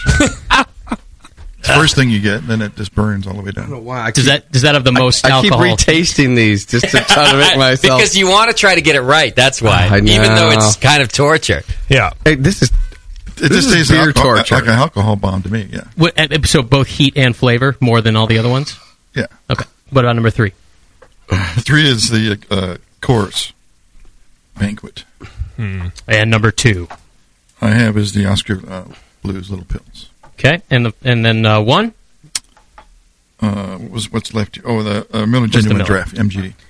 All righty. What about you, Jack? Let's start with 5. 5 is Coors Banquet. And number 4, growing up in Oakland, I knew it was a malt liquor right away. So I knew that was Old English. I used to sell a lot of that to homeless people. So, and those with homes. Like just out of the trunk of your car, or what? At the liquor store I worked at. Okay. Yeah. So, just checking. About number 3? PBR. And then 2 was the process of elimination, because one of the first things I used to drink, actually, when I was about 18, was MGD, because that's what my dad drank. So I knew MGD right away. So by process of elimination, 2 was Little Yellow Pills. So which one did you call MGD? The first one. Jack and I are right on par here. See, I thought I'd recognize MGD right away too, because I used to drink a lot of it. I don't think I did. I got a different one than you guys though, but I didn't recognize it. I thought I'd recognize it, and I didn't. I took a stab. Yeah. That's definitely one I thought that's going to be on my palate, but it wasn't. Go ahead. Is that it? Yeah, that's Jack. Let's go to Schumann. What's in Schumann's mouth? Now, Schumann still drinks American Light Lager, and so my hope was he'd come in here and dominate and know the craft beer and know the different American Light Lagers. We'll see how it goes. Well, before I begin, I just want to say how excited I am. I have a lot of shit in my mouth. I want to thank all of you very much. I just want to thank God for allowing me to be here. Do you think that I thank God every day. Now that you're engaged to be married, games like What's in Schumann's Mouth are going to fall by the wayside? No, but I can be a lot more secretive about it. That's true. Yeah, the answer's always going to be the same anyway at this point forward. So. For example, right now Schumann is at his men's book club. Right. Right. He's not at the show. She knows I can't read good, so... It's the men's learn how to read club. Yeah. It's not the men's reading club. It's the men's book club. Yeah, well, for Schumann, Someone bring a book. What did you learn tonight, Schumann? Go ahead. Do you have your list ready for us, Schumann? I do. Okay, Moscow. Let's start with 5. 5. I tasted 5 as a Coors. I grew up on Coors Light. That's my boy. I know when I taste the Rockies. You know. Yeah. I'll do number 4 is Old English. I think it's by far got the strongest aroma, and you can smell malt liquor. Mm-hmm. All right, number 3. I put 3 as yellow something. Yeah, little yellow something. I think they're all little yellow something. Okay. It will be soon. And I kind of did that by process of elimination. I watched Doc, and he seemed to gag less on number 3. Right. So I thought it might be a good choice. I gagged, and I don't think this is because of whatever number 4 is. Yeah. Just by the time I got to number 4, right, is when I started gagging too. I had a little trouble. So about number 2, I thought I had a little taste of triple hopping in number 2, so I picked MGD. Okay. Wow. Was that by process of lamination? Yeah. Yeah. Laminate. And then I picked 1 as PBR. I think I'm different than everybody. I think I might have failed miserably at this one. What did you think 5 was, Jay? I put 5 as MGD. Yes. Now, hearing Schumann confess that he can taste the Rockies in number 5, and when I went back and tasted it, I think he's right, but I didn't want to cheat because I would have had an unfair advantage that I listened to everybody's things. So I kept my vote the same, but I think Shu might be right. That's why I'm worried I failed. But anyhow, I put MGD as number 5. Number 4, the OE. I agree with everybody. It's the most offensive one. Yeah. Now I will say this: it wasn't OE, but the last time I did this test with a craft brewer, we snuck in Colt 45. Nice. And that was chosen as the craft beer actually because it had more body, not because it was offensive like this OE is, but it just had more body. Is there a huge difference between Colt 45 and OE? Evidently. No. Save that for another What's in My Mouth. We'll have to do a full Mickey's all malt OE. liquors, 5 different malt liquors would be perfect. I can't wait. Okay. It's on. Number 3, PBR. Number 2, I'm with everybody else on Little Yella, or most everybody else. I thought that was Little Yella, which leaves Coors Banquet being number 1. But like I said, I think I might have mixed up. If nothing else, I might have mixed them all up. If I were to switch them, I'd switch number 1 with 5. Everything else, it's just a guess anyway. Right. But I'll leave them as they are. All right. You guys want to know how you did? We got to do Doc. Wait, we got to get Doc. Oh, yeah, sorry, Doc. Soulless bastard. I'm a little queasy, so bear with me. I was with you, Justin, almost the whole way through. Okay. 5 MGD. Okay. 4 Odie, big time. I mean, I had a flashback to 1972. That was probably the Burning Man coming back through your blood real quick. But anyway. 3 was the PBR. Then when we changed it, 2 was the Coors Banquet, and 1 was the Little Yellow Piss. Okay. You know, and they're all. I wonder if anybody's spot on because they're all stabs. I'm the right one. Yeah, 100%. Okay. Let me clarify, Doc. You got the Oscar Blues as 1. Yeah, Yellow Blues. Yeah. Okay. Yeah. All right. So now, before we reveal, that feels like the BN Army where nobody can get it right. The BN in Army, the brewing militia. We're not good at this. The little Brella Bills. Yeah. The blue one. Yeah. I hope we were almost unanimous on the yellow pills, right? Yep. In the voting. And the Odie. And the Odie. No. Yeah. The part of me who likes good radio hopes that we're wrong on the little yellow pills. The part of me who wants to know that we at least have some inkling of knowing what the fuck we're doing hopes to hell that the little yellow pills is in fact number 2. It is. When you're doing all light lagers like this, I do not. It makes me really not envy the BJ's, not the judges at the Great American Beer Festival because they do end up tasting so similar. I mean, that's the style. And they're so light and you're really looking for the most subtle nuances to pick out the best one or the different one. So I definitely have a lot of appreciation for the guys at GABF sitting at the light lager table. Well, just saying, these are warm and in paper cups. Just like I used to drink them in high school. So, are there any tips that we can give people to how to differentiate if they are judging this style? I don't think we should give out any tips until we find out how we did, because you might not want to listen to a word. Well, that's why I'm asking now. You might want to hear. We were just trying to guess the beer. I didn't even think about which one was better than the other. True. Wait. Now that's true too. We weren't looking for the quality. We're working on like palate memory too. Like I'm trying to remember when I had a PBR. Yeah, exactly. So I don't know. More often. or not, apparently. Okay. All right. Let's get the reveal. All right. The actual order. 1 was Miller. Wait, do it slow. Yeah. MGD. Yeah, okay. 2 was Little Yellow Pill. Oh, thank God for us in our career. Doc missed that. That's okay. I find that worthy of note. Number 3 was PBR. Okay. Number 4 was the OD. You guys all got that one. And that leaves Coors as number 5.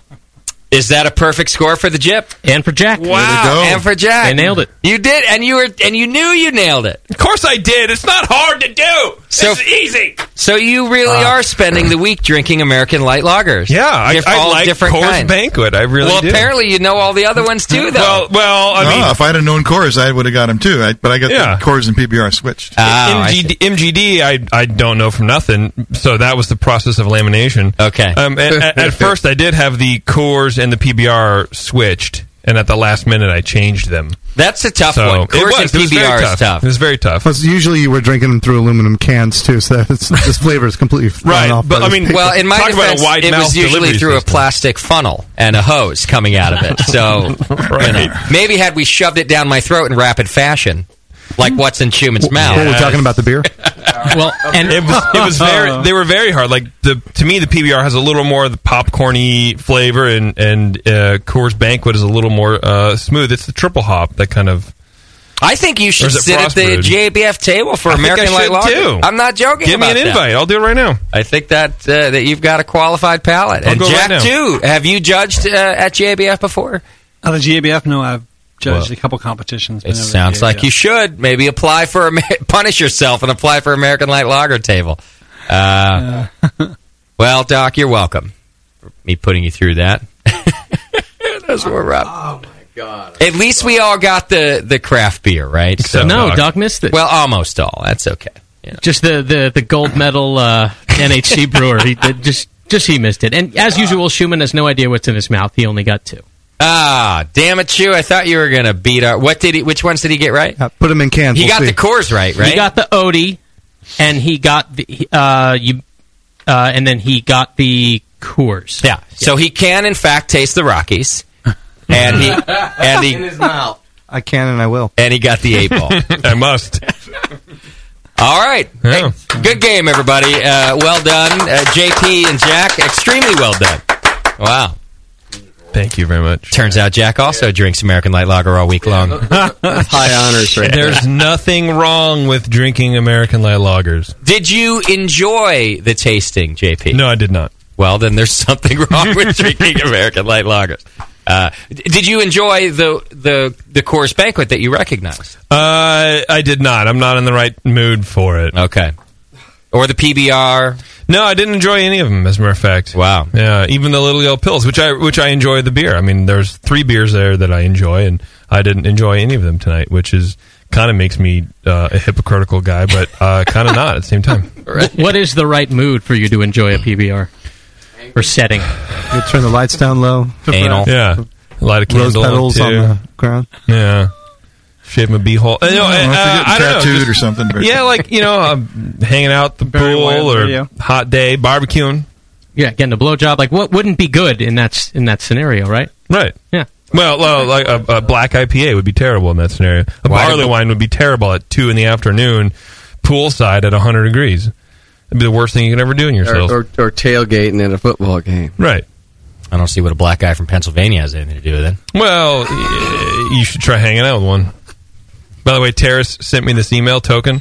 Yeah, you send a link to something have to do with a guest we just had on, Michael Jordan. Yeah. It was a link, and then underneath, people go sent from my iPhone, or they make up clever things. His says sent from your iPad. Like, what the fuck? You stole my iPad and you sent me a note on it? You're rubbing it in my. I like it. It's He's okay. a black guy. I get it. Okay.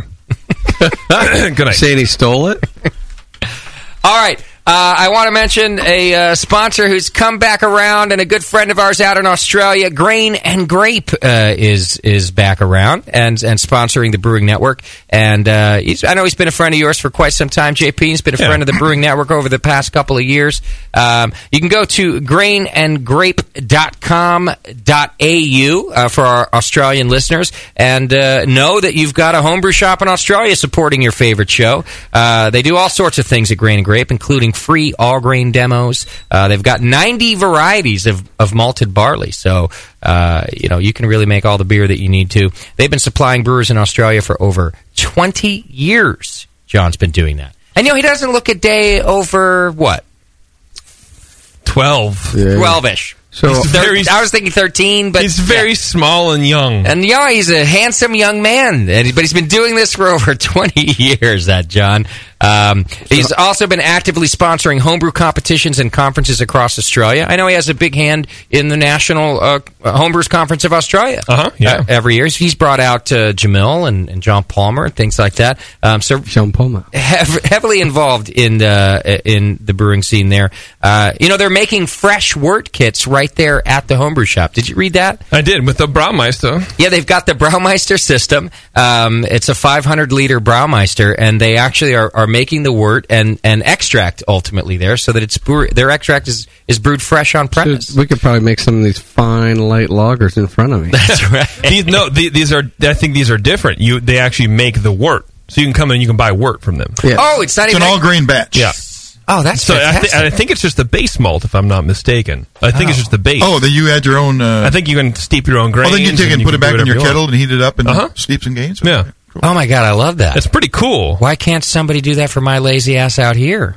Well, I'll give you $2 you still find a way to week, fuck it up, JP, if you make wort for me. $2. $2? Seriously? Not including what it costs you for propane or ingredients. And a 6-pack PBR. That's fine. I mean, that's cost of doing business, because hopefully soon I'll make like $2.50 and then $3, and then who knows? I'll be up to $5 a week. I'm in. You're in. I'm in. Yes. All right.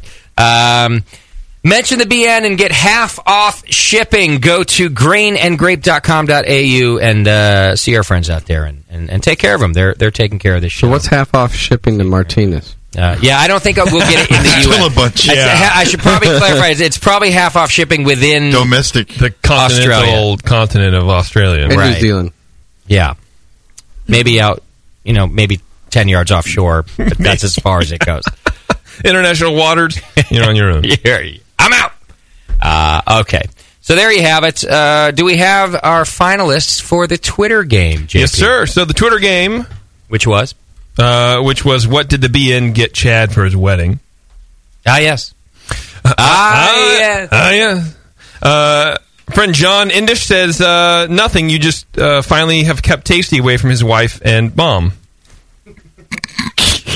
Away from Chad's? Yeah. Okay. Like the gift was keeping him away from Chad's wife and Chad's mom. They're both pretty hot. Got it. Yeah. They look the same. Our good friend Nico Brew wrote all applicable back pay. Oh. Yeah. No, of course we didn't do that. Well, no. Nico lives in a fantasy world where men it's can wear applicable. Well, that's... Okay, then maybe he's right. Yeah. Let's get him that. Oh, maybe he is right. Andrew Ignatz wrote WD-40 to lube the windows so Crazy Bitch can sneak in quietly when Mrs. Shat stops putting out next week. That's a good one. Next week. They are on their honeymoon this week, so that's might be that's pretty close. Yeah, pretty good, right? blowies are done, buddy. Wayne Perry wrote a homemade Kama Sutra guide full of tasty selfies.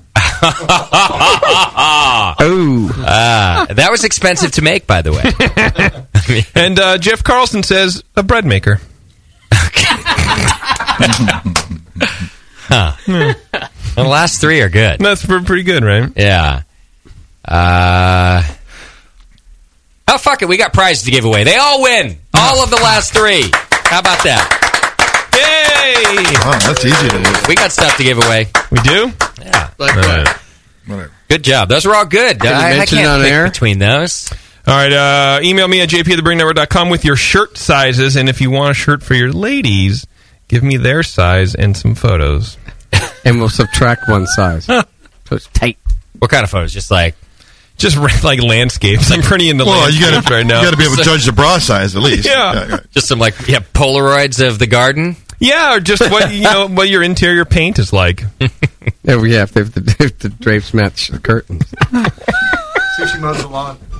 All right, before we go, as you're sitting there having yourself a fine time listening to the Brewcasters, don't forget to head on over to adamandeve.com and think about spicing things up in the bedroom. For a limited time only, if you use coupon code BNARMY, you can get just about any item for 50% off.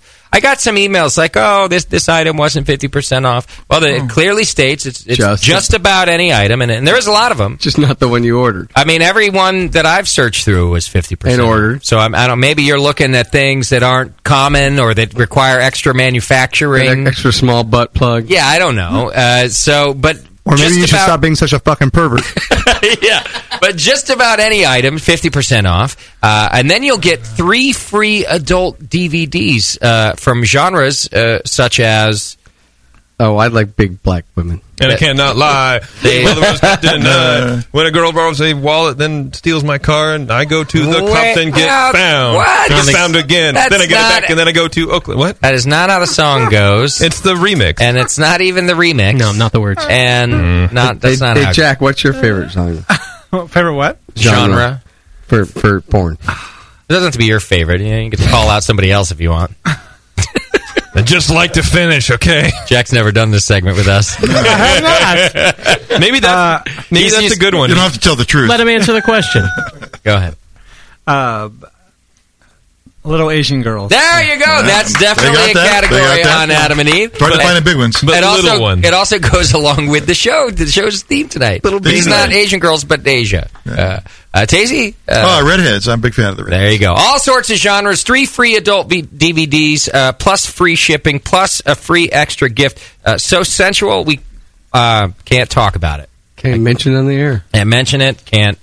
That's all I'm allowed to say. Way too sensitive. Why would we want to? That's all we have. Just be honest. Coupon code BNARMY over at Adam and Eve. It's no joke. You can get some good stuff for free, and you don't have to go to that creepy store down the street from Tasty. Yeah, you need scented lube. You go there. Is there a Hello Kitty category?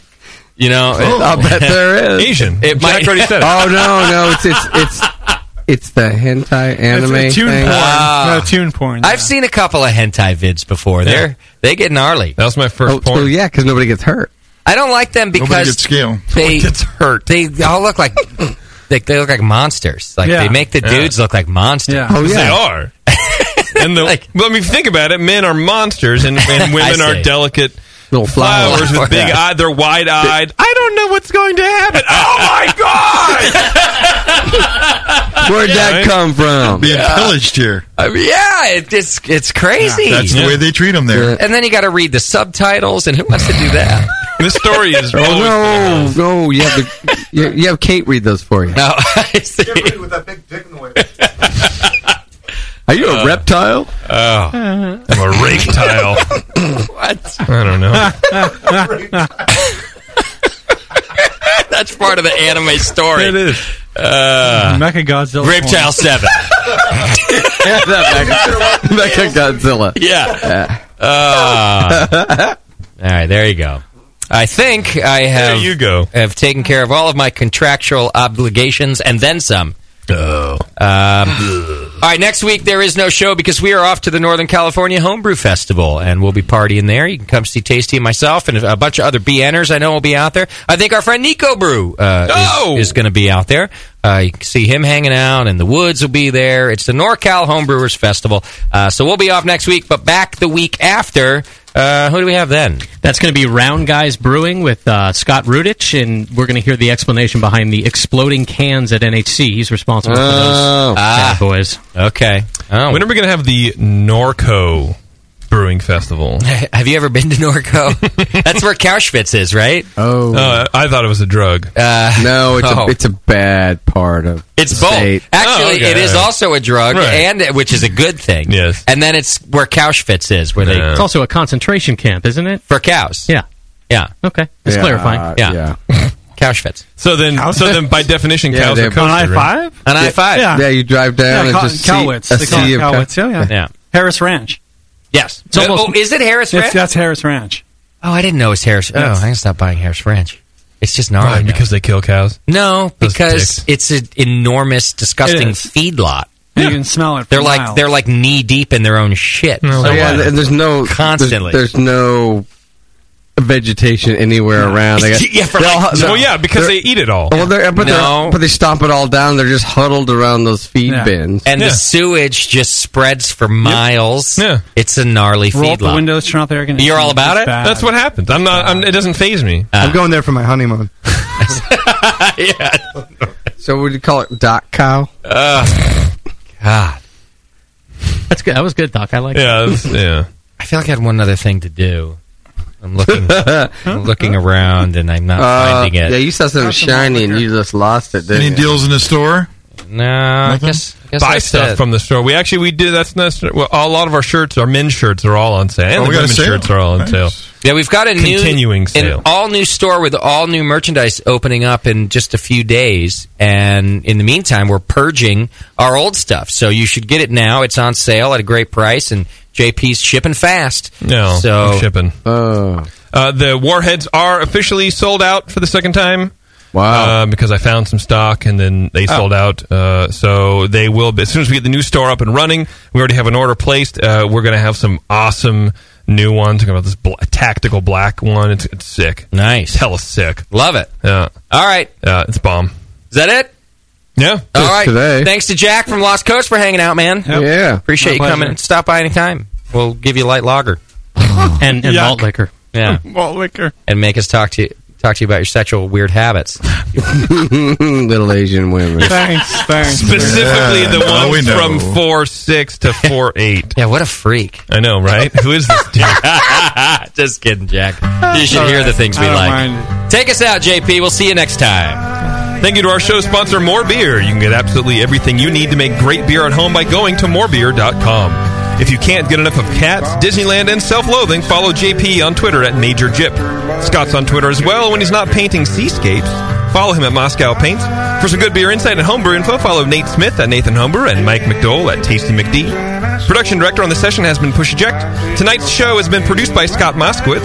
JP dominated in tonight's drinking game. Your chat mod and lover of all things Asian has been Susie, and your host was Justin Crossley. Be sure to find the Brewing Network on Facebook and Twitter.